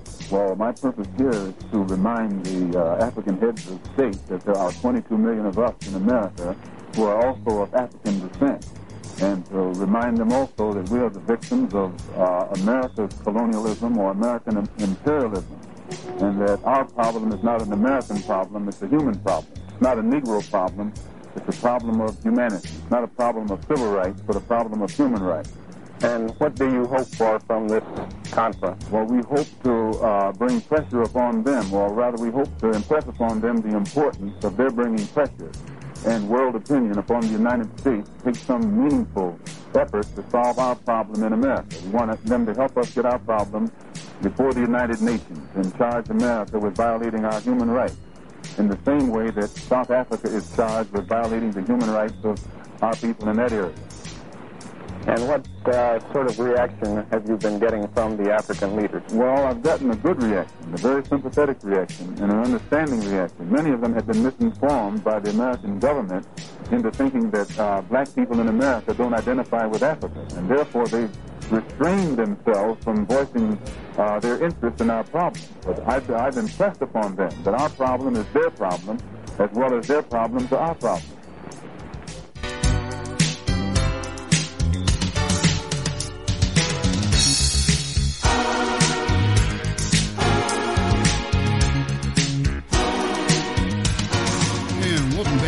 BTR News. My name is Scotty Reed. I just wish Malcolm X had lived and not been murdered to see his vision of taking the U.S. government to the World Court, to the body of nations known as the United Nations. I wish that he had been alive to see the UN panel do a study on the human rights violations of African descendant people going back to slavery all the way up to this present time. Not something that happened 150 years ago to an individual who's not still alive, but also to those who suffered under Jim Crow, which would include my mother, and she's definitely very much alive, okay? And so the UN came out with that reparations report and said the U.S. owes them reparations. That's what Malcolm X was working towards. That's why he built the Organization for African American Unity. But his life was cut short by assassins' bullets, and he didn't see the fruition of his work. By in no means have we ended racism in the world, let alone in this country. People are still oppressed, as Mr. Fuller said, based on skin color. But it would be asinine for us to claim that we made no progress. We haven't made progress or reached the end goal as fast as we would like it to end. I wanted it ended yesterday. But we have achieved some victories and we have gotten some relief. But it's not enough, and we must continue on. And that's what reparations is all about. That's what it's all about. So we got this guy by the name of Hans Bader on this website called Foundation for Economic Education. I would love to have Hans Bader. And then, I don't know, this must be a right-wing website because he's, I don't know. Maybe he is. He says, let me give you his bio. Hans Bader practices law in Washington, D.C. After studying economics and history at the University of Virginia and law at Harvard, he practiced civil rights, international trade, and constitutional law. So his credentials will make you think that he is qualified to speak on the issue. Well, he is, you would think, based on those credentials, but it seems like instead of being truthful about the matter, that he wants to practice deception and give his fellow anti-reparations people, and that can be white or black, just like pro-reparations people are white and black, but he wanted to give them ammunition. So a lady had posted this article, and she said that this guy is citing case law and saying that it would be unconstitutional. And I was like, I responded to her and I was like, wait a minute. How can he say it's unconstitutional when the United States government most recently paid reparations out to Jewish victims of the German Holocaust? Assisted them. Didn't give them a whole lot of money, but assisted them in getting reparations from Germany, and then also gave them about $12,000 apiece from U.S. taxpayers. That's one specific group, because the premise of his article is that it would be unconstitutional because he's calling it a racial handout. He's using conservative dog whistles here, okay? He's calling it a racial handouts. Although I don't subscribe to the ideology that says Jews are an ethnic group or a race. No, it's a religion that people adhere to, Judaism. If you look at Israel, if you look at Ethiopia, matter of fact, if you go to New Abolitionist Radio, our last interview was with a Ethiopian immigrant based in New York who got locked up and now is a criminal justice advocate. He mostly focuses on solitary confinement as torture. He works at the UN, but he's also a Jew. He said, I'm a black Jew. He said, I'd never seen a white Jew until I came to America. But that's a specific group that was given reparations. Who else? Japanese Americans. That's a racial group. Didn't they get reparations for what was done to them? I actually posted an article of the different racial or ethnic groups. They got reparations from the United States government. Was Hans Bader then publishing articles about the unconstitutionality of paying Alaskan indigenous folks reparations for being put in a concentration camp during World War II? See, we know about the Japanese Americans, but I did not know about the Alaskans that were put into concentration camps under the guise of their protection, for their protection. So I told her that, and I said, like, is he citing any case law? And she's like, yeah, he's citing case law. So I took a look at it. And it's bunk. It's garbage. He says, and again, he's politicizing it, making it Democrats versus Republicans, as opposed to justice versus non-justice. He wants to politicize it because he knows that people are so invested in their partisan political labels that they just want to be on that team. And regardless of the truth of the matter, they're going to go along with whatever their thought leaders, ideological leaders, racist leaders put out there.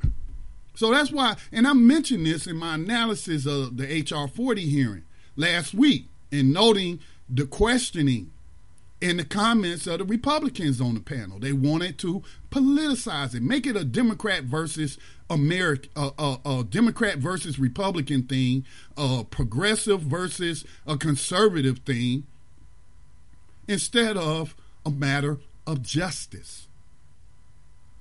Most forms of reparations, he writes, would violate the Constitution as currently interpreted by the Supreme Court. It interprets the Constitution as usually forbidding. He says usually, but not all the time. So he just destroyed his own argument right there. Forbidding racial handouts, and then again, it's not a racial handout. Even for historically disadvantaged groups, he says. But Supreme Court rulings against racial entitlements are mostly 5-4 decisions with liberal justices in dissent. So the next Democratic administration could override those rulings just by appointing left-leaning justices to replace conservative justices who die or retire. See, again, he's looking at this from a partisan, stuff that's not even related to reparations. Arguments that they make on other issues, like abortion or Roe v. Wade or whatever. That's the argument he's making here. He's not making an argument based on the law, really. He's not making an argument based on justice and non-justice. He's making a politically partisan, suspected racist argument. He goes on talking about the latest political trend. He says last week, and so apparently Senator Kamala Harris has come around, and she said that she agreed with a radio host's recent suggestion that government reparations for Black Americans were necessary to address the legacies of slavery and discrimination. Ms. Harris later affirmed that support in a statement to the Times. Senator Elizabeth Warren of Massachusetts also said she supported reparations for Black Americans impacted by slavery. And see, again, like I said last week, it ain't just about slavery. But if you want to make it just about, I'll wait till I get to that part.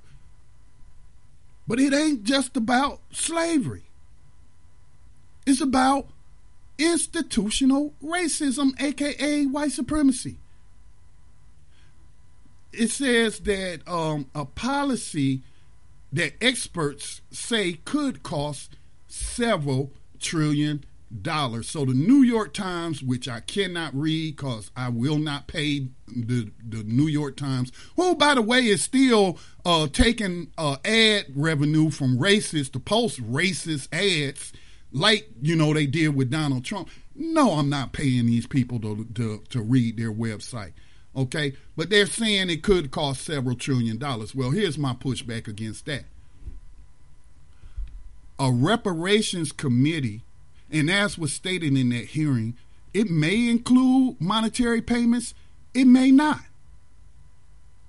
It could cost several $1 trillion in total down the road if, for example, some reparation advocates say give Black Americans lifetime exemption from military service, or also from paying taxes like American Indians don't have to pay taxes.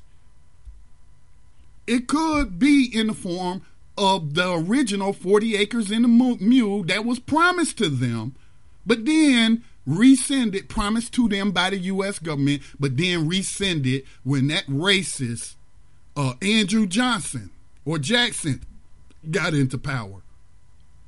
Whoever the person, I don't know if it was Andrew Johnson or Jackson. It was whoever Abraham Lincoln's vice president was, and then he rescinded it after Abraham Lincoln got assassinated.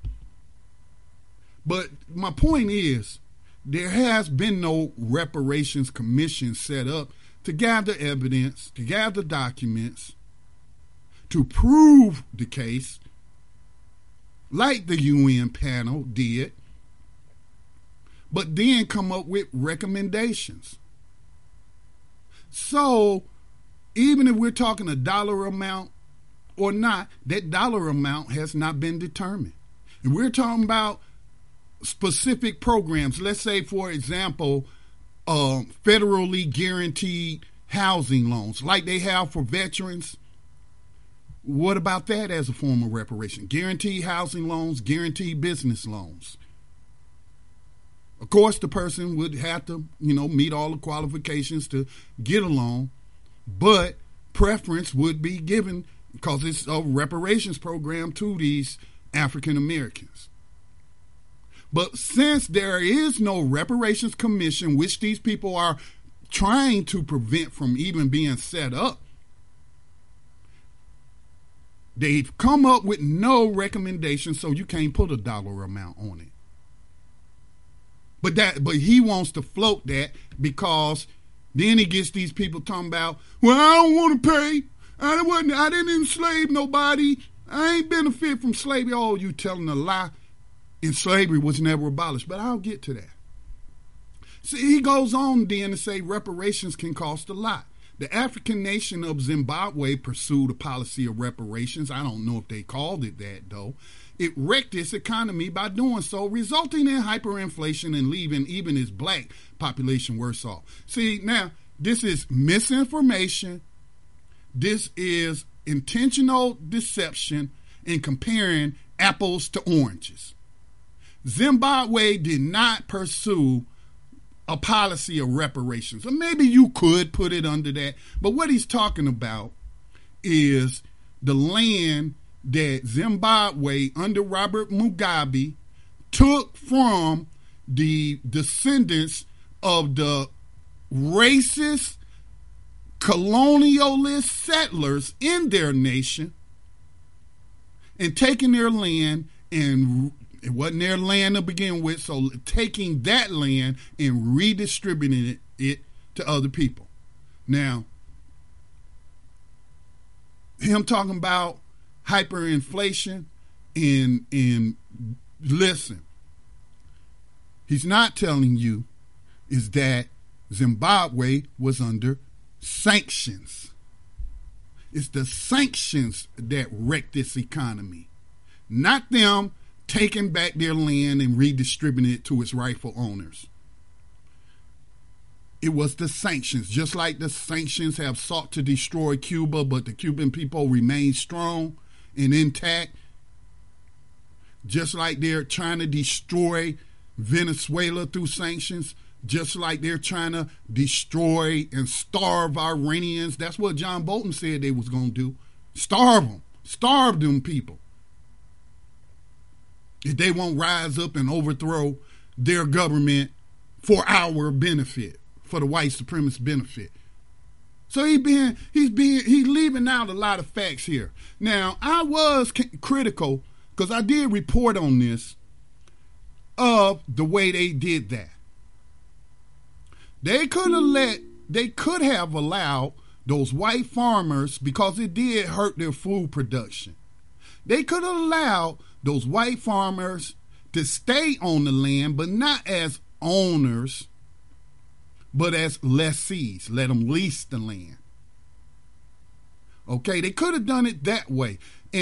Or they could have created cooperatives that included those white citizens of Zimbabwe, descendants of racist settler colonialists, and then use them to train other citizens, Africans, Zimbabweans of African descent, and train them on agriculture. So I will say that land reform could have been done better. It could have been done better. But this ain't got nothing to do with reparations for African Americans, okay? Their economy wasn't wrecked by that land being distributed to its rightful owners. It was cause of sanctions. Hyperinflation is related to the sanctions. So again, he's being very dishonest. The federal government, he goes on to write, is allowed to compensate the direct, immediate victims of its own racial discrimination, even if they are all are of a particular race. Well, that's what we're saying. That's what the reparation advocates was saying, black and white, pro-reparation advocates on their HR 40 board. Mr. Miller, the white attorney who was talking about, who has experience in trying to sue the different municipalities and states for reparations, he even said that, these victims are still alive of Jim Crow, of having their land stolen, of being violently run off their land and their land redistributed to white people. So what he's trying to talk smack about Zimbabwe doing, this is what white supremacists have done to black people in this country. First, you stole our 40 acres in the mule, which we earned by way of saving the Union and defeating the Confederacy. You couldn't have done it without those black soldiers.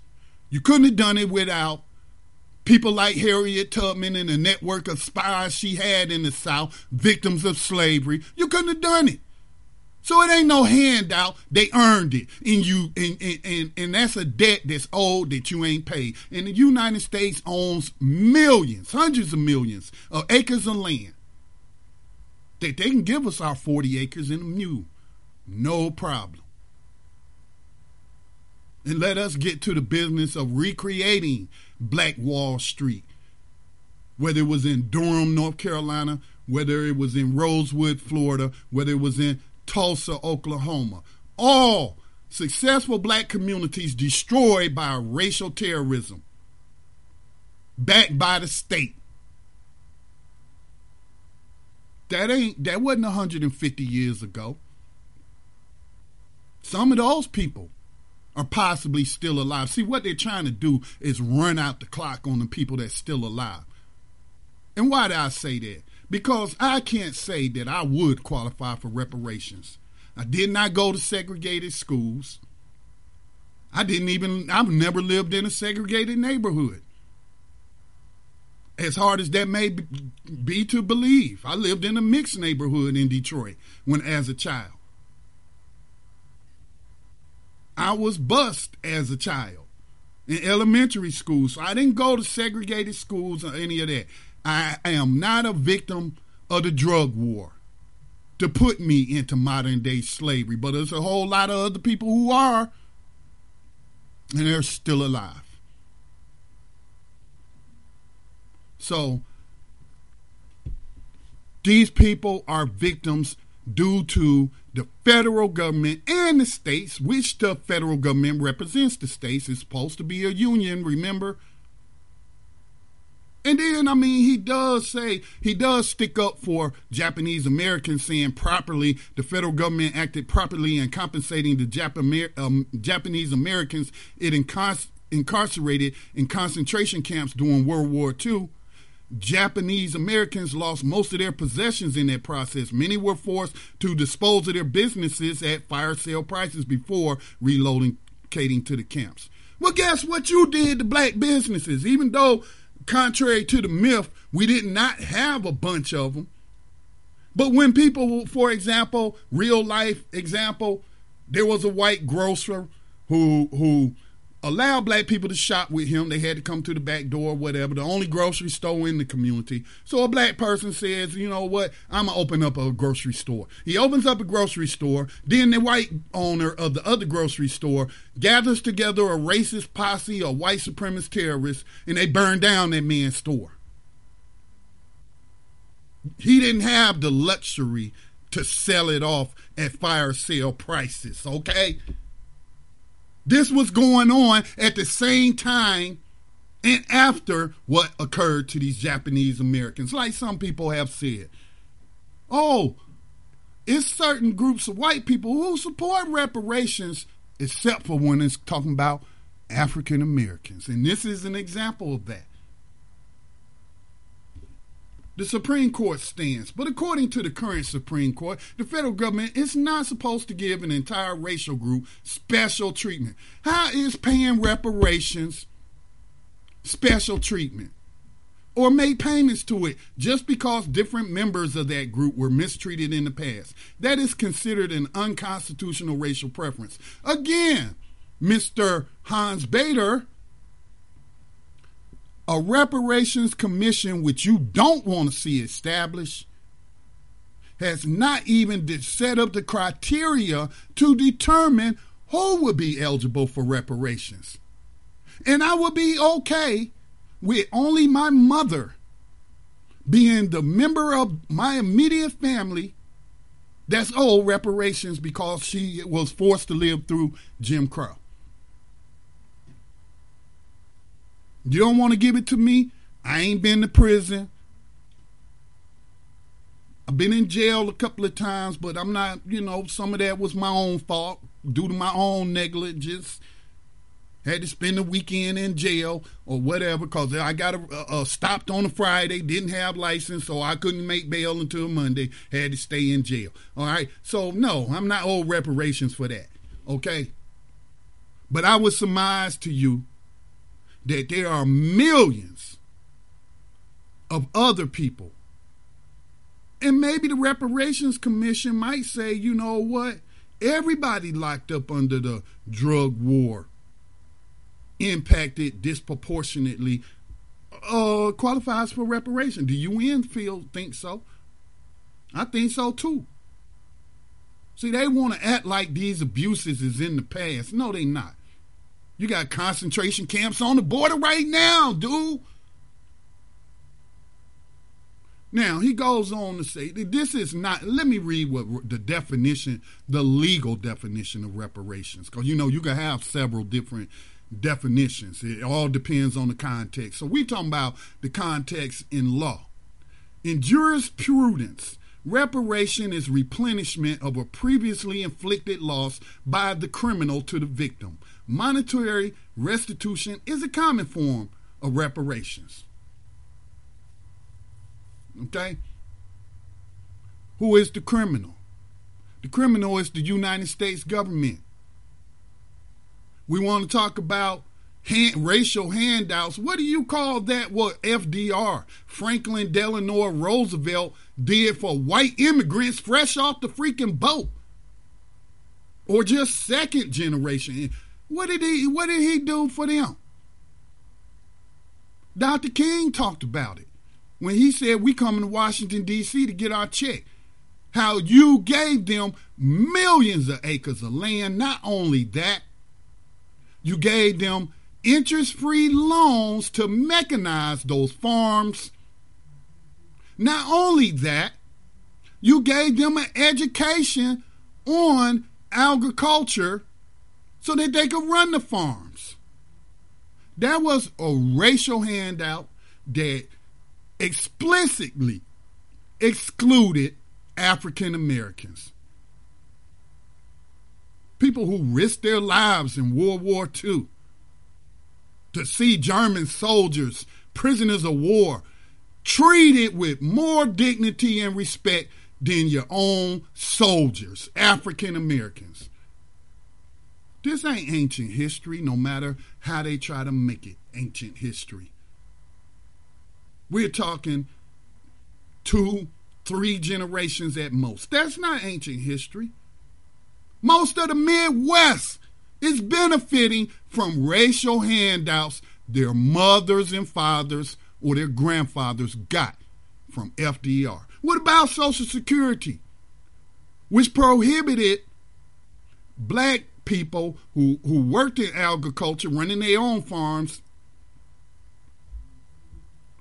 or domestic workers who were excluded from Social Security? What about the black soldiers who you excluded from the GI Bill? I could go on and on and on and on. That's the work of the commission. That's the work that they will be making these determinations and what have you. See, all this propaganda is aimed at preventing a commission from even being set up to study the issue. They don't even want you studying the issue. Then it goes on to say, and I'm going to leave it here, man, because he's just repeating himself. Again, he's using the premise of racial handouts. He's not using the premise of the legal definition of reparations. Now he tries to, like many of them try to do, is make it all about pre-1865 slavery, because, again, slavery was never abolished. But this is the last part, and then I'm going to close out the program. Where's the part about, even when the government is remedying the present effects of its own past discrimination that happened more than 20 years ago, is usually too far. See, again, he uses words like usually. Usually, that doesn't mean definitely. It means that they have made exceptions, right? Right. See, you have to pay attention to words. More importantly, you need to know the definition of words. More importantly, you need to know how to comprehend English. Everybody don't have the same reading comprehension. And thus, they don't catch these things. They fall for the propaganda. Let me close it out with this. He writes, those who support reparations commonly do so based on the fact that African Americans were once enslaved, but slavery ended over 150 years ago when the federal government abolished it through the 13th Amendment.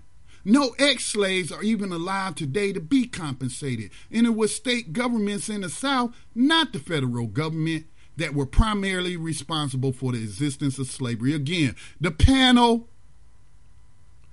on H.R. 40 at that last hearing, they made it clear how the North also profited from slavery. Where do you think the industrialized North was getting their cotton from? Where do you think they were getting their agricultural products from?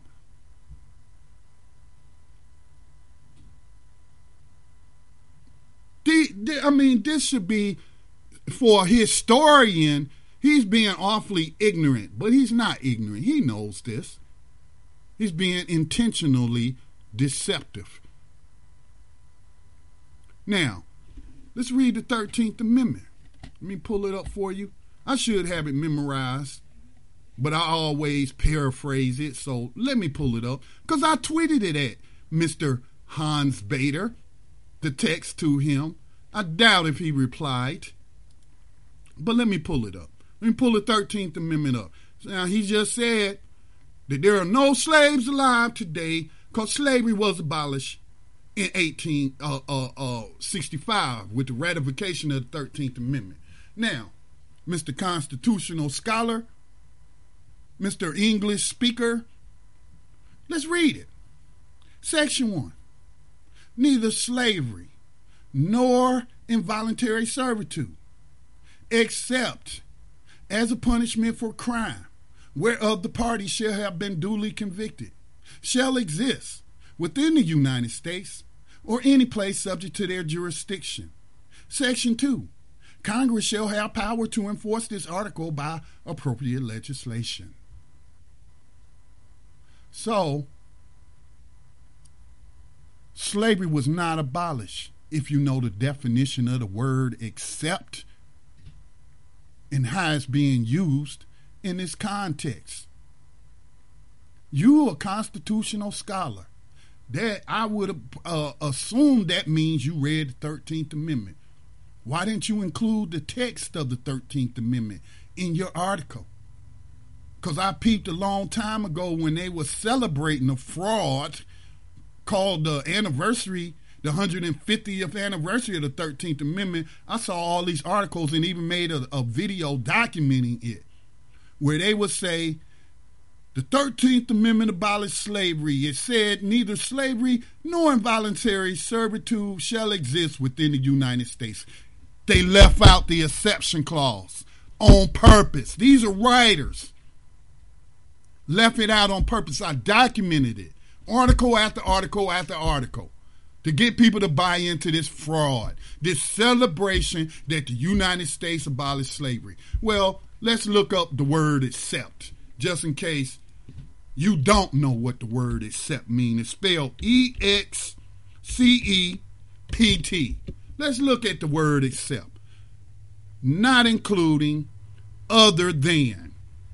Okay? It's a preposition. Not including, other than. Example sentence. They work every day except Sunday. So what is this saying? what is the 13th Amendment saying?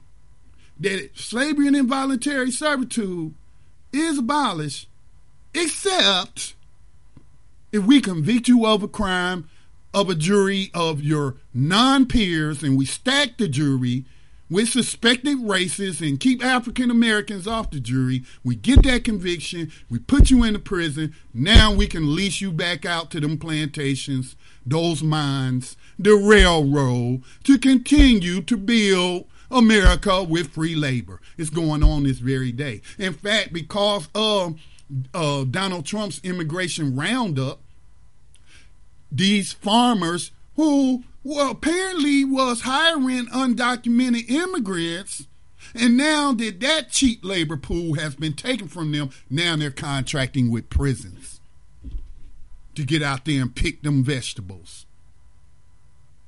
Okay? Except it's also a conjunction. Let's use it use that definition. Used before a statement that forms an exception to one just made. I just told you that involuntary servitude and slavery has been abolished, except for if we can put you in jail or prison. Then you're fair game to become a slave. It's also a verb. Wait a minute. Let me use it in a sentence as a conjunction. I didn't tell him anything except that I needed money. Okay? We abolish slavery except if we make you a criminal. And making a criminal doesn't mean the person is a criminal. Again, I don't want to rehash the whole history of the black codes, Jim Crow laws, the racist drug war that's ongoing. Look that up for yourself. Lastly, verb, formal. Specify as not included in a category or group. To exclude. He accepted from his criticism a handful of distinguished writers. So what he's saying, it also has synonyms: to exclude, to omit, to leave out, to rule out, to count out, to disregard, to pass over, to bar. You're all crooks, present company accepted. Okay? So that one other sentence was saying that I ain't trying to hear none of y'all criticism except from these people over here that I respect. That's what the Constitution is saying. That we're going to get rid of slavery and voluntary servitude except for those that we process through the new slave blocks called the courts and put you in a jail or prison. Then we can work you for free, or in some cases, we might give you slave wages. See, there's another misconception because people don't study history. Some victims of slavery prior to 1865, prior to the 13th Amendment, did receive wages. That's where the term slave wages came from. So meaning that, let's say one lady who was a victim of slavery, who got her freedom by purchasing it, by saving up her slave wages, and she then became an abolitionist. She was a very skilled seamstress, made dresses that her captor then sold to the public. Let's say he got $2 for a dress. Well, he or she got 2 cents. That's slave wages. So, see, people make arguments and they rely on you not having all the information. Therefore, you can't retort or rebuff or repudiate what they're saying with facts. This is why reading is important. It's more, as they say on the cows, more important than watching television. Reading historical information is better than watching movies like Lincoln by Steven Spielberg, who only furthered this myth that the United States abolished slavery. They did not. Okay? Reading is important. I said that was the last thing, but I got to say this, though. And I'm going to use Donald Trump. I'm going to ask this question of myself. Do I think H.R. 40 will get a full vote in Congress? And do I think it would pass during this Congress in this administration? No, is my answer. I don't. And I don't think it should be brought to a vote, given Trump will be part of the process laid out to establish a reparations commission. So if you haven't looked up H.R. 40, the bill, go look it up. The president gets to appoint a person to the panel.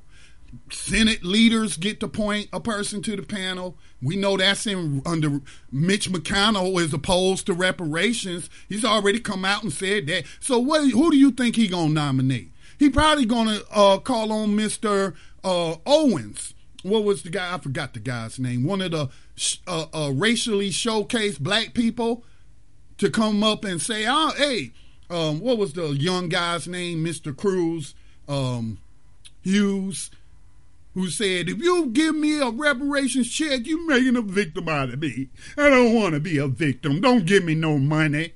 Oh, my God. See, they will appoint people like that to the reparations panel. Okay? Now, I'm not saying you shouldn't have the hearings. You can reschedule more hearings if it don't happen during this Congress, which I highly think it will not. But maybe you get in a Bernie Sanders or Kamala Harris or a Warren or a Cruz, people who have stated that they support reparations.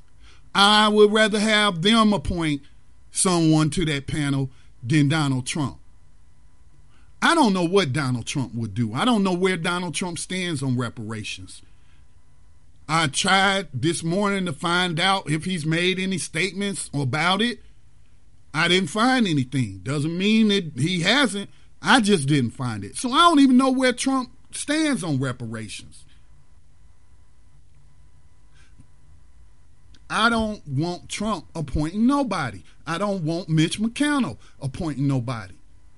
So these are the things we have to consider when you're going the legislative route, which is what H.R. 40 is doing. Do you want a panel that is in good faith going to study the issue and come up with recommendations, whatever those recommendations may be?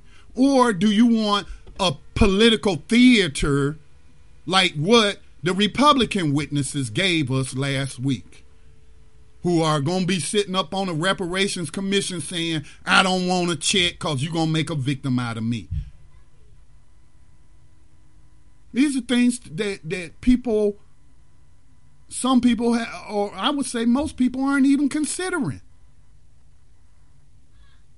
So it might be best to wait till you get a pro-reparations president. Sanders has said he supports establishing this committee.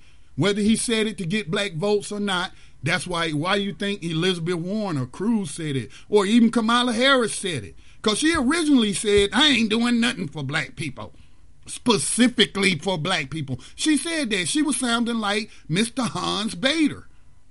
But now she knows that she needs the black vote. And doing drumline dances and wearing your sorority on your sleeve, and no, that ain't gonna cut it. So I would rather that this commission, but again, the hard work, like Sanders said, if Congress can pass it and put it on my desk as president, I would sign it. Again, this is to establish the commission to study reparations, not to pay anybody anything, to study it and then come up with recommendations. And then once that's done, another bill will have to be submitted to implement those recommendations. See, we very, very early in the process.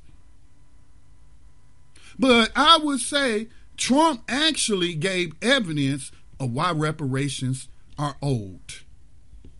I'm going to use his own words, which he was using it as a partisan attack against Democrats. And he wasn't wrong. He wasn't wrong. This comes to you from the right-wing website, WashingtonExaminer.com. Trump says he is undoing Bill Clinton's law that was devastating for blacks. President Trump announced Monday the First Step Act had undone a policy of former President Bill Clinton that had devastated African Americans. The First Step Act, a bipartisan piece of legislation that looks to reform the criminal justice system, was signed into law in December. It passed the House 358 to 36 and the Senate by 87 to 12 vote. The act reverses sentencing provisions that were put in place in the 1990s by people like Joe Biden during the Clinton administration. Trump said those laws, this is Trump, providing evidence or acknowledging evidence that would be used for reparations. That goes against what Mr. Hans Bader is trying to present to us. People who have been injured are still alive and injured by government. The act reverses sentencing provisions that were put into place in the 1990s during Clinton's administration. Trump said those laws disproportionately affected the African American community, celebrating the First Step Act for undoing those provisions. Finally, the law rolls back provisions of the 1994 Clinton crime law that was so devastating to so many and that disproportionate, and again, this right-wing website, that disproportionately impacted the African American community. Trump said at the 2019 Prison Reform Summit in the East Room, nobody believes how much, and now they understand it. In less than 4 months, more than 500 people with unfair sentences have been released from prison and are free to begin a new life. Well, guess what? That life would be a lot better if they got reparations. Because you're admitting this was a race-based policy targeting black people. Okay? And then what about the thousands who served their entire time, 20, 30 years, who are already out? What about reparations for them? This is the First Step Act, for all of its deficiencies, is actually an acknowledgement by the U.S. government that it harmed African Americans. That's out of Trump's own mouth. That's out of his own mouth. Now, whether or not he has even said anything about whether he supports reparations or not, I have not seen. He has not weighed in on this thus far that I have seen. I could be incorrect. If he has, share it with me. Send it to me. However way you need to send it to me. And I will consider it. So here we have the federal government just enacted legislation to undo the racial harm that was caused by the Clinton administration and Democrats and Republicans alike, because that was bipartisan legislation. Remember, I think it was Newt Gingrich who was the House Speaker at the time. And I also believe the Senate may have been in Democrats' hands at the time. So this ain't a partisan issue for me. They want to make it a politically partisan issue. You should resist. This is about justice versus injustice. This is about repairing harm that has been done to individuals very much alive. Thank you for tuning in to BTR News. My name is Scotty Reed. I broadcast this program Mondays through Fridays. I go from 11 a.m. to 1 p.m. Sometimes if I need to, I'll go over. We don't have a time limit. I'll be back on air tomorrow at 11 a.m. Eastern Time. joinbtrcommunity.com. That's usually where I post what I'll be talking about as I lay out my different articles or sources. You can always find my sources there. All right.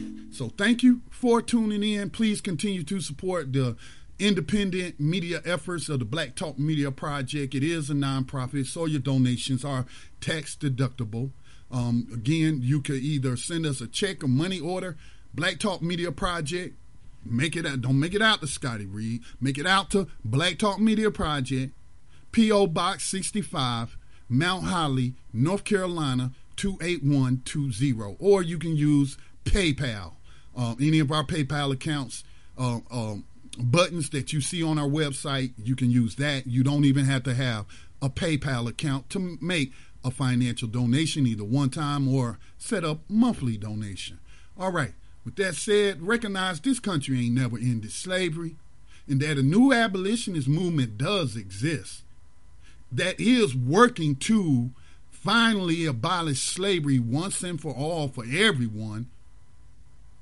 And that will, so any reparations movement must include the repeal of the 13th Amendment and replace it with an amendment that has no exceptions for slavery and involuntary servitude. Y'all be safe out there, okay? Peace and blessings to all.